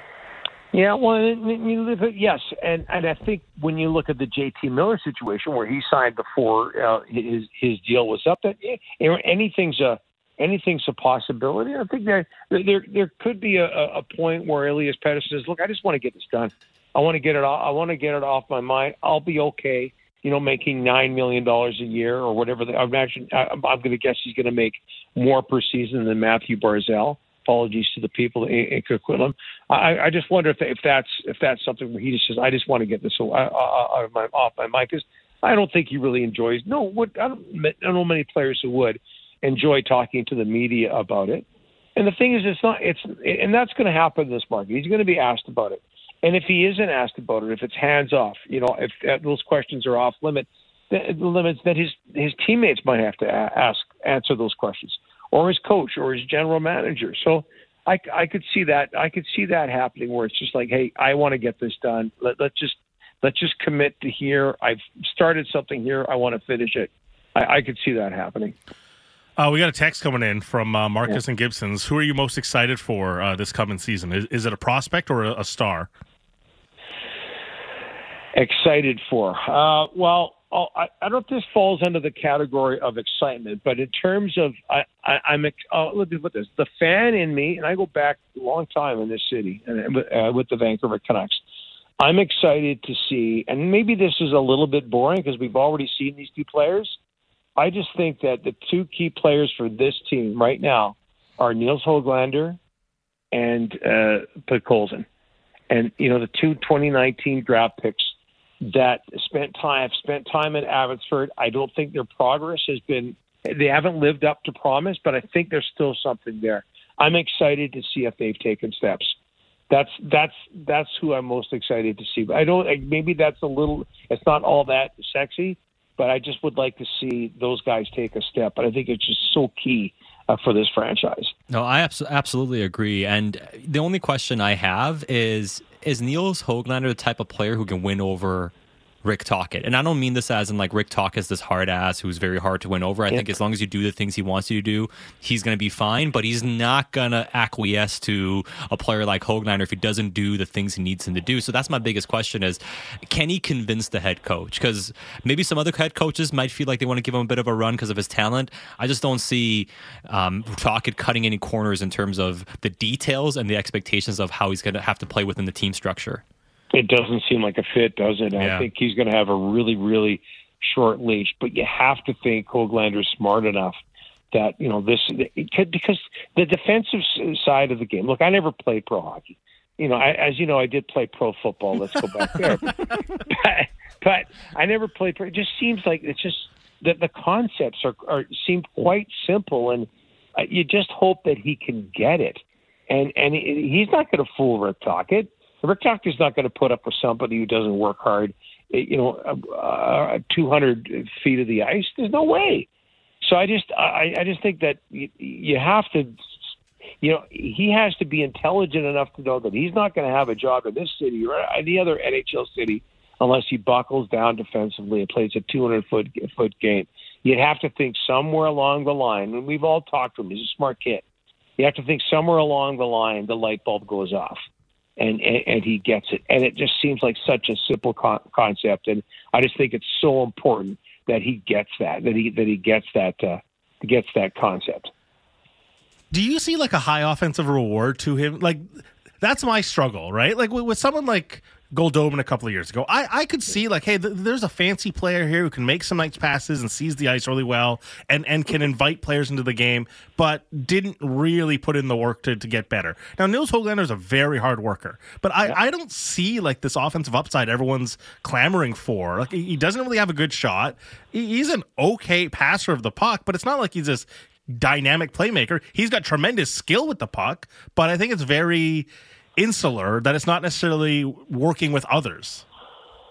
Yeah, I don't know how much creativity there is, and I guess maybe we're at a point now as Canuck fans, Canuck Nation, at a point right now, the Canucks themselves, where what does productive mean for Niels Höglander? Is that a 15-goal season, an 18-goal season? Al and Jake for I think people would take that, and if he's playing a middle six role, I think people would be okay with that as long as he's not hurting the team defensively. There, like Goldobin every once in a while would surprise you. The problem is there is no consistency there, and that's what Höglander has to do. Has to be consistent, and maybe not spectacular, but consistent. Game in, game out, effectiveness on both ends of the ice. But I think the days of thinking maybe he would, I don't know if we ever thought this, but thinking maybe he'd get 25, 30 goals a season are gone. But just do something where the coach has to put you on the ice. Before we let you go, I know the Lions would have looked a lot better with you running the ball again for them, yes. But since you weren't there, they had a little bit of trouble against the Alouettes. They still beat them, though. But considering how Rick Campbell called them out and how hard he was on them in practice, how important do you think it was for them to win that game on the weekend? Yeah, well, definitely. I mean, if they had lost, it would have been, 4 or 5? Yeah. They'd lost, so... And I don't even think it's so much the numbers. It just they look dead in the games before that. Just completely, like against Hamilton, there was just nothing there. They looked emotionless at home against the team they were heavily favored to beat, and the same was true of the game in Saskatchewan. And I think that they looked much more alive. It was surprising because that Eastern trip's tough. It's the longest trip they have to make, and it was surprising, but they came through it and they looked alive. and they didn't the 2 or 3 games before that. I thought that was as important as the. Now, look, I mean, you want to win first and foremost, but I think just the fact that they looked like they cared and that there was some emotion there, that was really, really important, and they showed that. They're lucky they did, because you don't want to go into a bye week with a loss like that, or just even showing up that way. That just would not be good. Hey, Donnie, we appreciate it as always. Welcome back to the airwaves, and we're actually excited to hear more from you on 650 as well. You'll be joining Canucks Talk with Rick. Yes, every Wednesday right after our show, Rick and Thomas, and then I'll continue with you gentlemen, and then Rick's on the mornings, I believe, on Friday with Halford and Bruff. We're looking forward to joining the team. Thanks a lot, Donnie. We'll talk soon. Anytime, guys. Lots of fun. Don Taylor from Check TV, Donnie and Dolly back on your airwaves today. And again, as he mentioned, you'll be hearing more from him and Rick on our station with Drance and Dodd on Wednesdays, and then on your show every Monday, Sat, and then on Halford and Bruff with Rick on Fridays. Yeah, a lot of content from Donnie and Rick, and I know a lot of people love it, so we're very happy to have you even more from the two gentlemen this season. You were pointing at me when we were talking about Nils Höglander there. It was almost like had a bone to pick with what I had to say there. I was very much like the scene from Once Upon a Time in Hollywood, like pointing at you. I see what you're doing there. But you know what? Like, that's my big look. I think he's a fun player. Like, my fun big is the right word. My big gripe is, how does it work with 4 other players? I think that's my thing. Okay, so I will give you how it can work, but then I want to delve into. I don't want to do the negative thing right off the bat, but I'll see. Okay, the way it can work is if he is tenacious on the forecheck, wins puck battles, and he one thing he is good at is when he wins those battles, getting the puck into space. Like, you're right, he's not a great playmaker, but one thing he does really well is when he wins a battle on the wall, he's good at finding an open man. You know what I mean? And if you can have the tenacity to consistently take the right lanes, right? Do your job, stay very focused on where you got to go, win those puck battles because of his tenacity, and get the puck to a teammate. I think he can be a retrieval guy, potentially, right? Like, I can see a world, if things come together and he does all those things, where he can play with JT and Besser, where he can play on the left wing there, be the guy that gets in on the forecheck, causes havoc, works very hard, but he has to be very, I say, predictable in how he plays, and he has to really cut out a lot of his extracurricular stuff for that to make sense. But I think if he focuses in on the things he's good at, which is that puck battle and his tenacity along the boards, and for a small guy, he's strong, he knows how to win the puck, that's how he can have success. But it's not sexy necessarily, and it may not lead to big numbers. You basically just described Phil DiGiuseppe. With more pace in his game and a bit more skill in his game. Sure, but he doesn't play that way. That's the thing. That's the thing. Like, I grant, like, he does all those things. The reason I'm willing to give opportunity after opportunity, because he does work hard. Yes, and I'm cool with that. Like, you skate hard and you go into the areas to try to win pucks. I understand all that. I get all that. But there's supposed to be a reward to it all. Like, this isn't we just signed you to a $750K deal. This is, you were the 40th overall pick. You are now coming up to 23 years old. This is supposed to be when we see the best version of yourself. And 3 years running now, I guess 2 years running now, it's regressed. Yeah, it has. And the other thing, too, is like when he had success, he had it mostly playing with Pearson and Horvat. Mm-hmm. Now, Horvat obviously loves to carry the puck through the neutral zone, but it's not exactly a puck-dominant player in the offensive zone. Tanner Pearson is not a puck-dominant player in the offensive zone either, which allowed Höglander to be a bit more puck-dominant in the offensive zone. JT's a puck-dominant player. So he really has to give away a lot of his own game for it to work there, and that's why, again, the skepticism comes in. And the thing I want to find out about Höglander this season is he a player or is he just a busy player?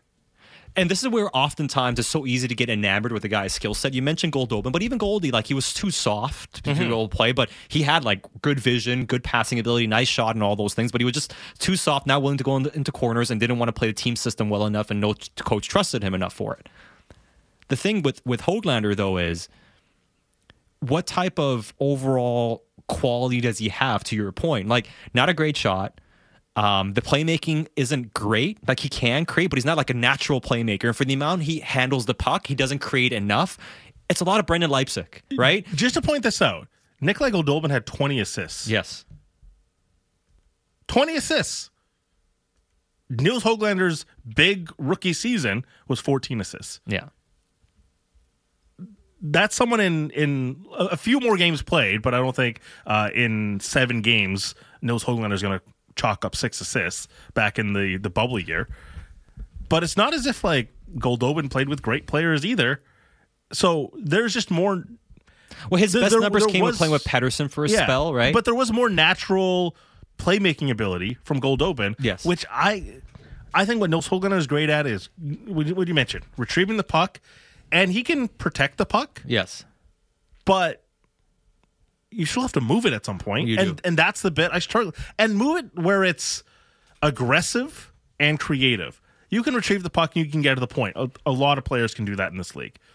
But if your game is predicated on, hey, I can dangle some guys and I can make a lot of people look silly, that puck still has to go somewhere, either to the net with you driving it, which, again, he does do. Yeah.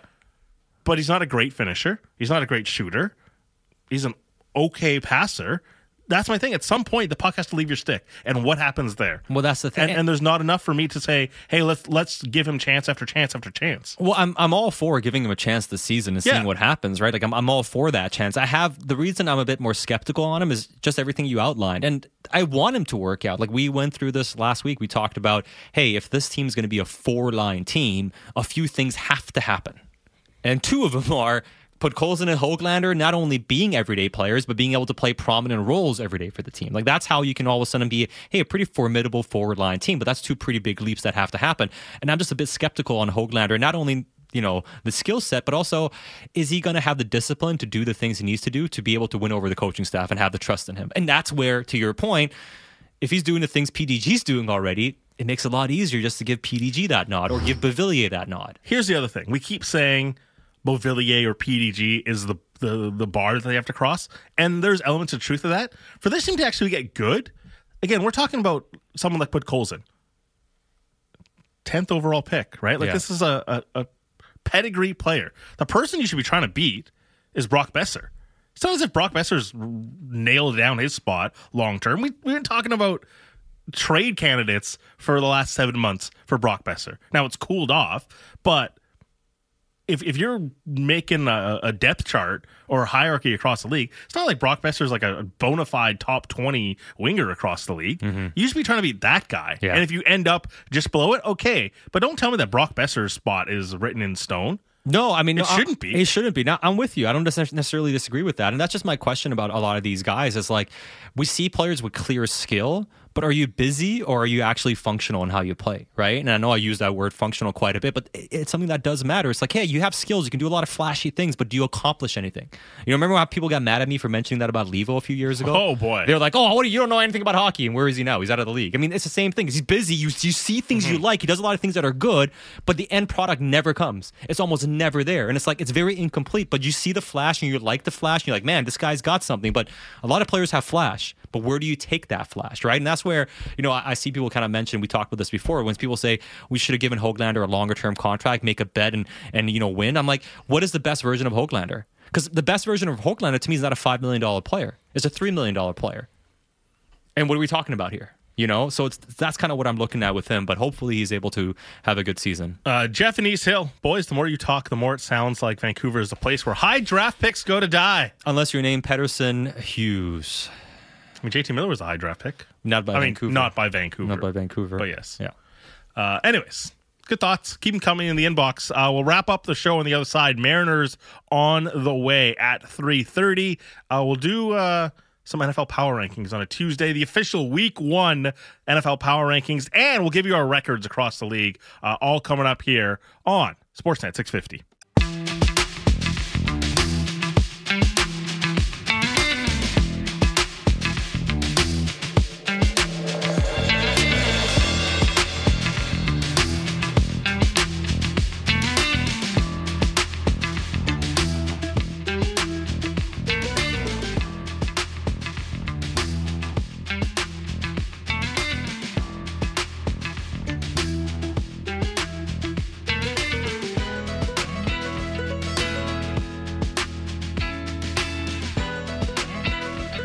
Final segment of the People's Show. Wrapping things up on a Tuesday here. Bick Nazar, Satyar Shah, coming to you live from the Kintec studio. Kintec Footwear and Orthotics, Canada's favorite orthotics provider, supported by over 2,500 5-star Google reviews. Find your perfect fit at kintec.net. It's a short work week for us. I mean, we had Monday off. We have tomorrow off. And unbeknownst to me, I showed up today expecting to be on till 4 o'clock. So, I mean, I was surprised. I found out we were only on to 3:30 today. No working today. Not much. Just real chill. By the way, some people texted in. Still spots to get into for the People Show Fantasy Football League. Yes. Draft goes tomorrow, so yeah, you still got some chances. Spots are filling up. Big shout outs to Todd, to Mike, to obviously Marcus and Gibson's, to Jay, Jordan from Langley. I'm going to send out a couple more invites, so you still got a chance to get in. 650. Tell us what you're donating to. Some people have made some very sizable donations. Amazing. So big shouts to the people that have earned their way in. Still reviewing some more as well, but you've still got a chance. You can DM me at Bick Nazar, be in the league with me and Dom, and obviously the previous winners, or 650. Tell us what your what cause you're trying to help out for the People Show that gets your entry. You're playing for Canucks tickets and a signed jersey from a prominent Canucks player. Amazing. I love it. It's great. Plus a lot more. Swag, station swag. Sponsor swag. We'll have a bunch of stuff for you. Yeah, 650's upping the game this season, so you're going to get a lot of quality for being part of the 650 or the People Show Fantasy Football League. Yes, you can get in by donation. A lot of people have already sent me theirs, and so they're in. You can get in 650. Let me know what you're working on, and we're drafting tomorrow, but we're drafting tonight for the staff league. Yeah, that's coming Elon, tonight. Josh, you guys are in. Yeah, we've been crushing some mock drafts right now. Is that why you guys haven't been on air? Like we've looked at you guys, we're like, Josh, Elon, you ready to talk? And you're like busy out there. Yeah, we're doing our prep work, doing research. Researching. It's sports related, so it counts as work. Sure. That's a great thing about working in sports talk radio. You can have your fantasy football league page up, and no one's going to bat an eye. It's like, hey, I'm just looking at stats. Man, you have the stock page up. People are like, hey, what are you doing? Back to work. If you have like the general news page up or anything like that, you'll be in trouble. Why are you looking? Do that on your free time. Why are you looking at gas prices? Our listeners don't care. Inflation. How dare you? I hope the interest rates don't go up tomorrow. So we did our draft order pretty cool. Canberra's dog, Phoebe. Fantastic. We got a video, and it was treats placed all around the Barra residence. It was actually, I was going to tell Cam, he should have made a TikTok out of that. Could have done well. And the draft order was determined by how quickly or in what order Phoebe found your treat. Yeah, there was a treat on top of little cue cards with our names on it.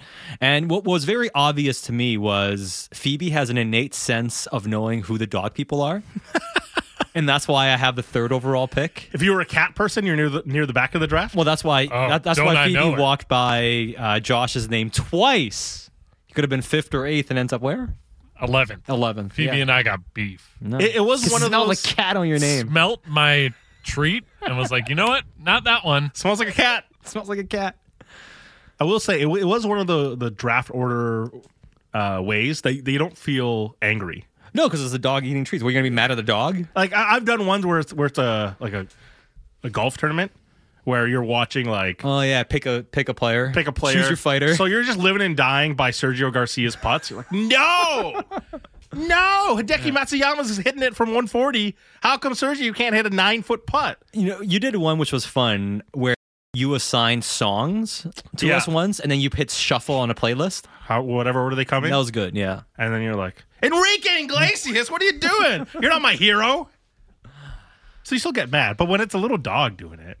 Then it's all like right, you're going to be mad at it. I could still get mad. You can get mad, but that's, I mean, that just might be because you have malice in your heart, though. That's just because he doesn't like dogs. He likes cats. No. Hold on. I like dogs. Phoebe in particular right now. We're not on the same page. That's for sure. That's fair. That draft goes tonight. All right. We do it every Tuesday during the football season. It is the NFL Power Rankings. Oh, very good. Call it Bick's Best, but you're here, so we'll call it the Power Rankings for week 1. So you're gonna be like, this is the worst. Well, next week I'm back solo again, but for the here and now, Let's do this. We did it a couple of weeks ago, kind of the preseason power rankings, but now that we're in the season, let's make some adjustments. Final roll call for the power rankings here on the People Show. Let's start at number 10. They're moving down.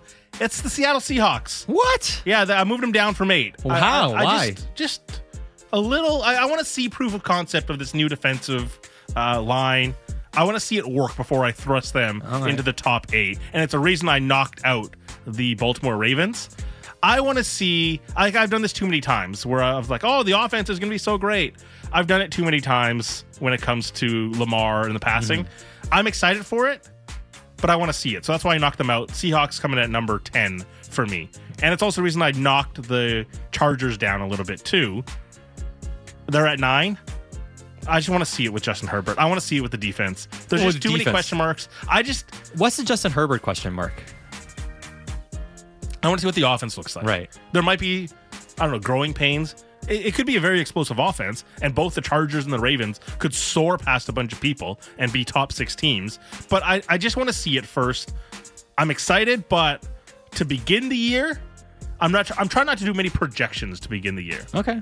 All right. And that's why has risen up now for me in the ranks, going from 12 to 8. I know that they're going to win at least 9 games. It's Pittsburgh Steelers, Mike Tomlin. You could have a rookie QB, no offensive line, TJ Watt for half the year, and they still win 9 games.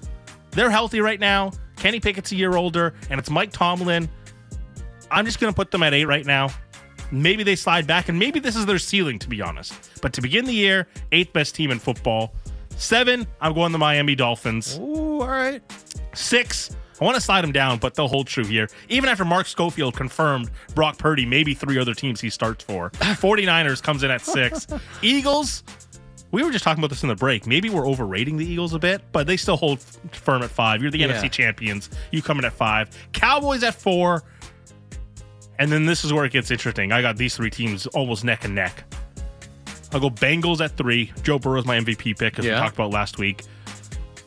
Josh Allen, the Bills at 2, and the Kansas City Chiefs at 1. So again, that is Seahawks at 10, Chargers at 9, Steelers at 8, Dolphins, 49ers, Eagles, Cowboys, Bengals, Bills, Chiefs to start week 1 of the NFL season. I don't know if I can disagree too much with that list, especially...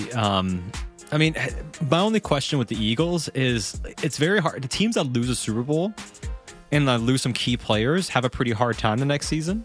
Like, generally they do. So that will be my only kind of question about them. And don't them. overlook interior defensive line for the Eagles. Now, I know they drafted Jalen Carter, but it's still a rookie, man. You still have to see it work. Javon Hargrave going out, that's a big loss for them. Now he ends up in San Francisco. That's a big addition. But that's going to be one that gets looked at a lot. How does that rookie curve go for someone like Jalen Carter? Because could be the best player in the draft.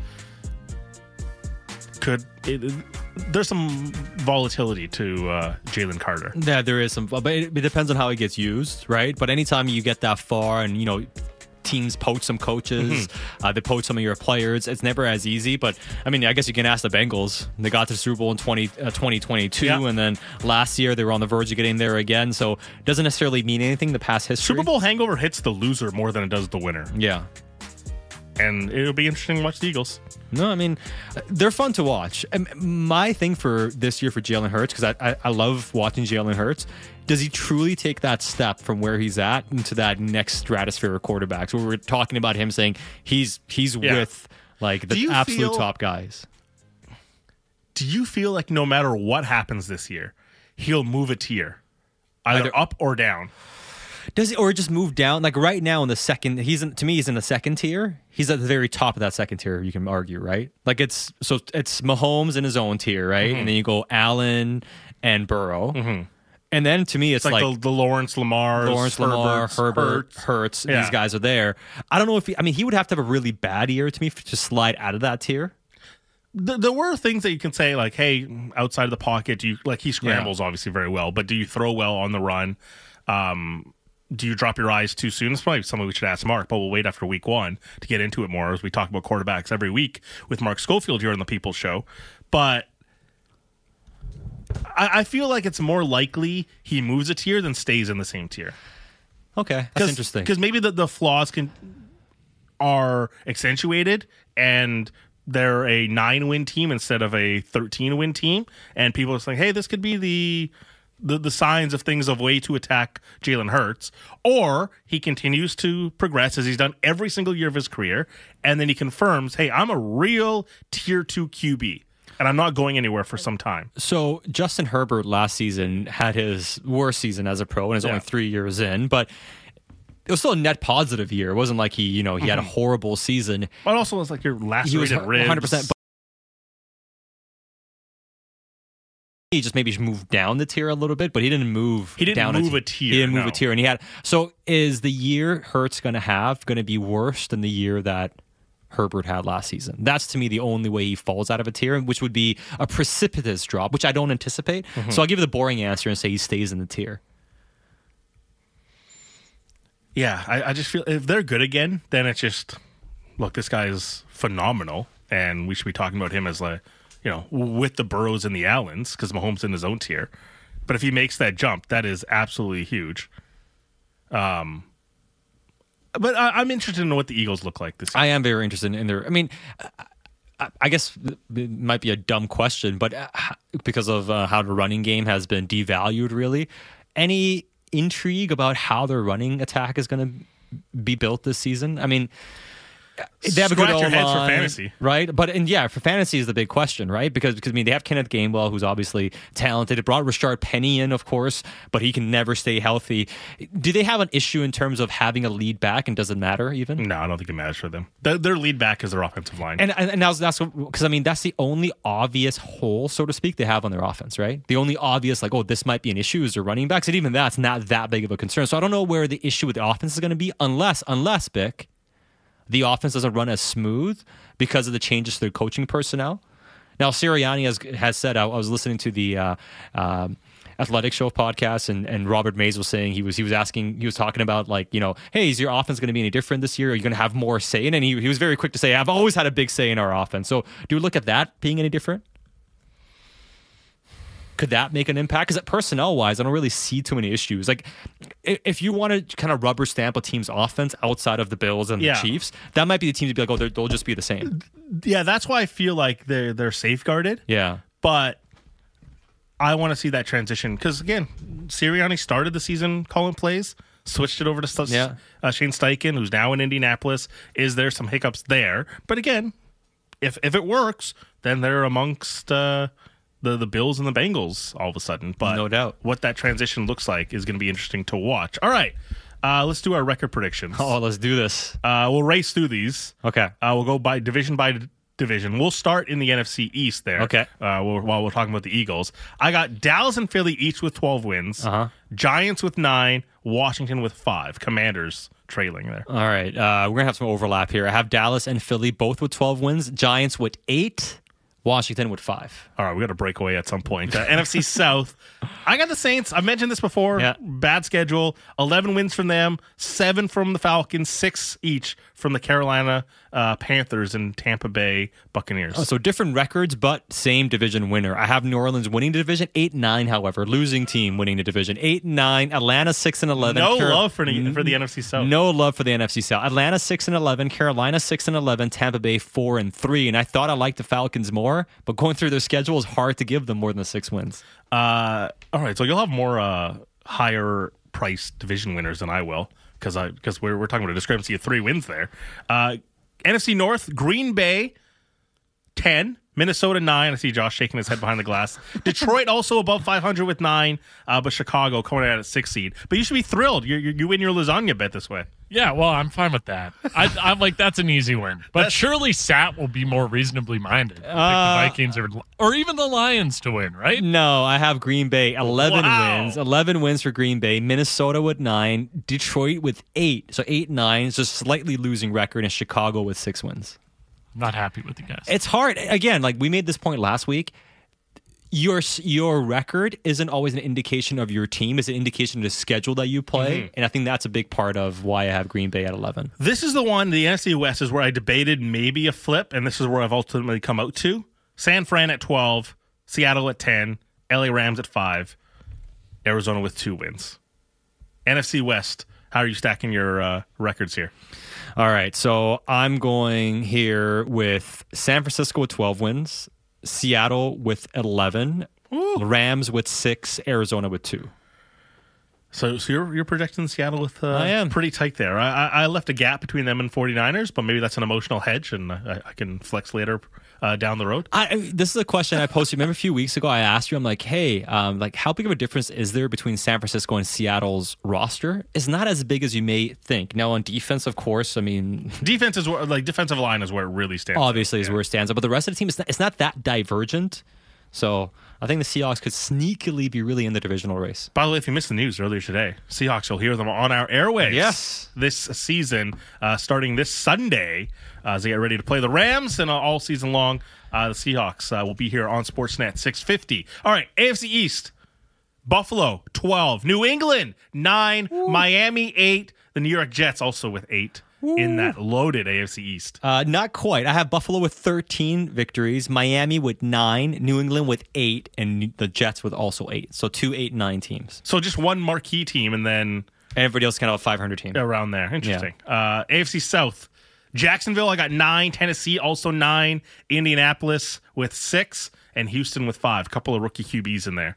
All right. I may be down on Houston a little bit here, but I have Jacksonville with 10, Tennessee with 8, Indiana with 7 wins, and Houston with 3.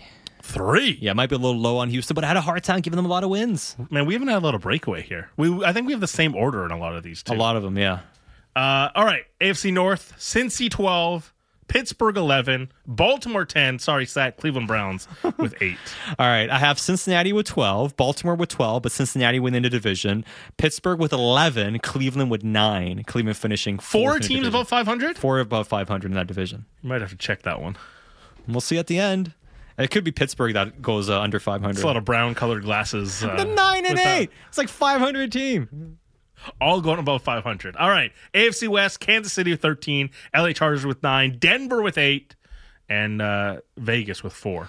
I have KC 13, Chargers 9, Denver 9, Vegas 4. Yeah, there's not a lot of... man, we should have... We should do these in different shows. Yeah. I did do the NFL schedule way too many times. It's a bad exercise. It is. It just drives your mind crazy. Josh 100%. Has been behind the glass doing it for the last hour and a half. But it's I loved it. It's fun doing it, but you realize why am I giving this team so many wins? 272 games, it's a lot. When you go through the NFL schedule and do every single game, it changes your perception or conception of how you view the season, because it goes beyond what you think about the team. It's a matchup coming off buys and everything, and all these factors come into it. So that's what you have to really be mindful of. Glenn in Richmond says no ties in these win-loss predictions. I say there are over 3.5 this year. I agree there will be ties, but how do we project which team gets a tie? So you can't predict ties for individual teams. It's impossible. Pick which game is going to be a tie. Yeah, it's impossible. You should. Pick one right now. 3 of 272 is 1%. It's just what are we doing? This question: who is Arizona beating? It's really hard to go undefeated or unbeaten or winless. I would prefer to make them 0-16 or 0-17. That would have been made a lot easier. It was hard giving them 2 wins. It's professional sports. They're gonna get a couple, and you just have to find 2 in there and just shoehorn them in. I don't agree that they're better than anyone. They're the worst. Honestly, they might be the worst team I've ever seen. Genuinely, they might be the worst team we'll ever see. Or even worse than the Cleveland Browns, who went 1-31 over 2 years. They won 1 game in 2 years. The Browns did. Is that roster worse? I think I'd rather have Huey Jackson than Jonathan Gannon. Well, I will say Jonathan Gannon had the least inspiring speech. So bad. Fire in your gut? Dude, the thing that Did you take the bus in today? It's what are you talking about? What was the right answer? We didn't talk about this on Friday because we were going to play it. Still? I don't know if we have. Josh, if you can pull it up, we'll air this. It's on the rundown. You should be able to get it. We talked about the Rick Tocchet interview with IMAC, and look, it's a lot of coach speak, and we said he's saying all the right things, but look, it's a lot of coach speak. The reason I want to play this is it's also difficult, and it's possible to get it wrong. And when it sounds wrong, you know what it sounds like. And this is Jonathan Gannon. And this is not Hard Knocks. This is Arizona Cardinals released footage. Where this is coming from. They're trying to sandbag him themselves anyways. Well, they're trying to promote him, and this is what it sounds like. Welcome back. Who drove over here? Wait, let me see your hands. Who took the bus? Did you have fire in your gut? Did you? We're here for a reason. Don't get that twisted. Okay, we're here for a reason to win games.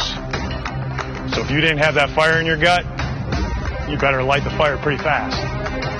Be who you are. Just understand, I'm looking for killers.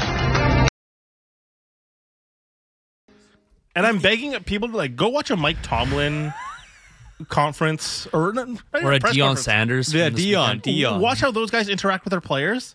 It's not like that. Well, and the best part about this is, so the team released this video. Yeah.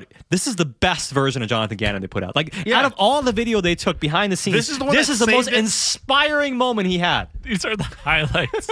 It's Jonathan true. Gannon. Something got cut. I just don't. Me and Dom were talking about this on Friday. We were like, what's the right answer to if you took the car or the bus? What gives you more fire in your gut? Is it the bus? Because you want more. You want it more? No, it's like you want the next thing. I got to work for the Camry. And then I got to work for the Benz. Then I got to work for the Bentley.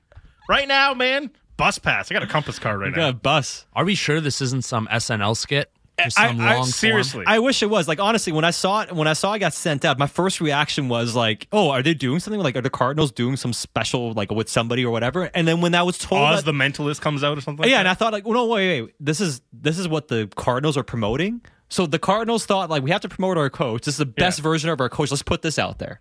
It's not inspiring. And to your point, especially in the NFL, when you talk to NFL players, you talk to coaches and analysts. One thing they always say is you got to connect with these guys, especially with these types of players that have to play such a violent sport. You have to connect with them on a different level. You have to inspire them. That was not inspiring. It's easier to lose it than it is to gain it. And right now, again, we talked about the Rick Tocchet thing. That's someone that's hey, this is a small step in a bigger scale, but you have to keep taking these steps. And they might not seem meaningful individually, but if you keep doing them, then it matters and you make those connections. And Rick Tocchet goes on and on about trying to make these connections with these players. That's how you start developing the steps, the path to where they want to go. You can't be awkward. You're losing people immediately. And they showed some players' reactions. Buda Baker is just the frown is what's happening? What's going on? And people are texting what do we just listen to? Exactly. But there's coaches like this across all sports that just get it wrong.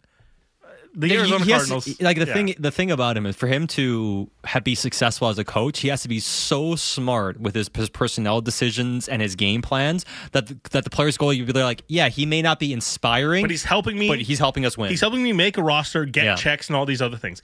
Mike McDaniel talks about that all the time. He's like, I didn't play at a high level, so I got to work harder for all these other people to have their trust in me that I'm going to help put food on their tables.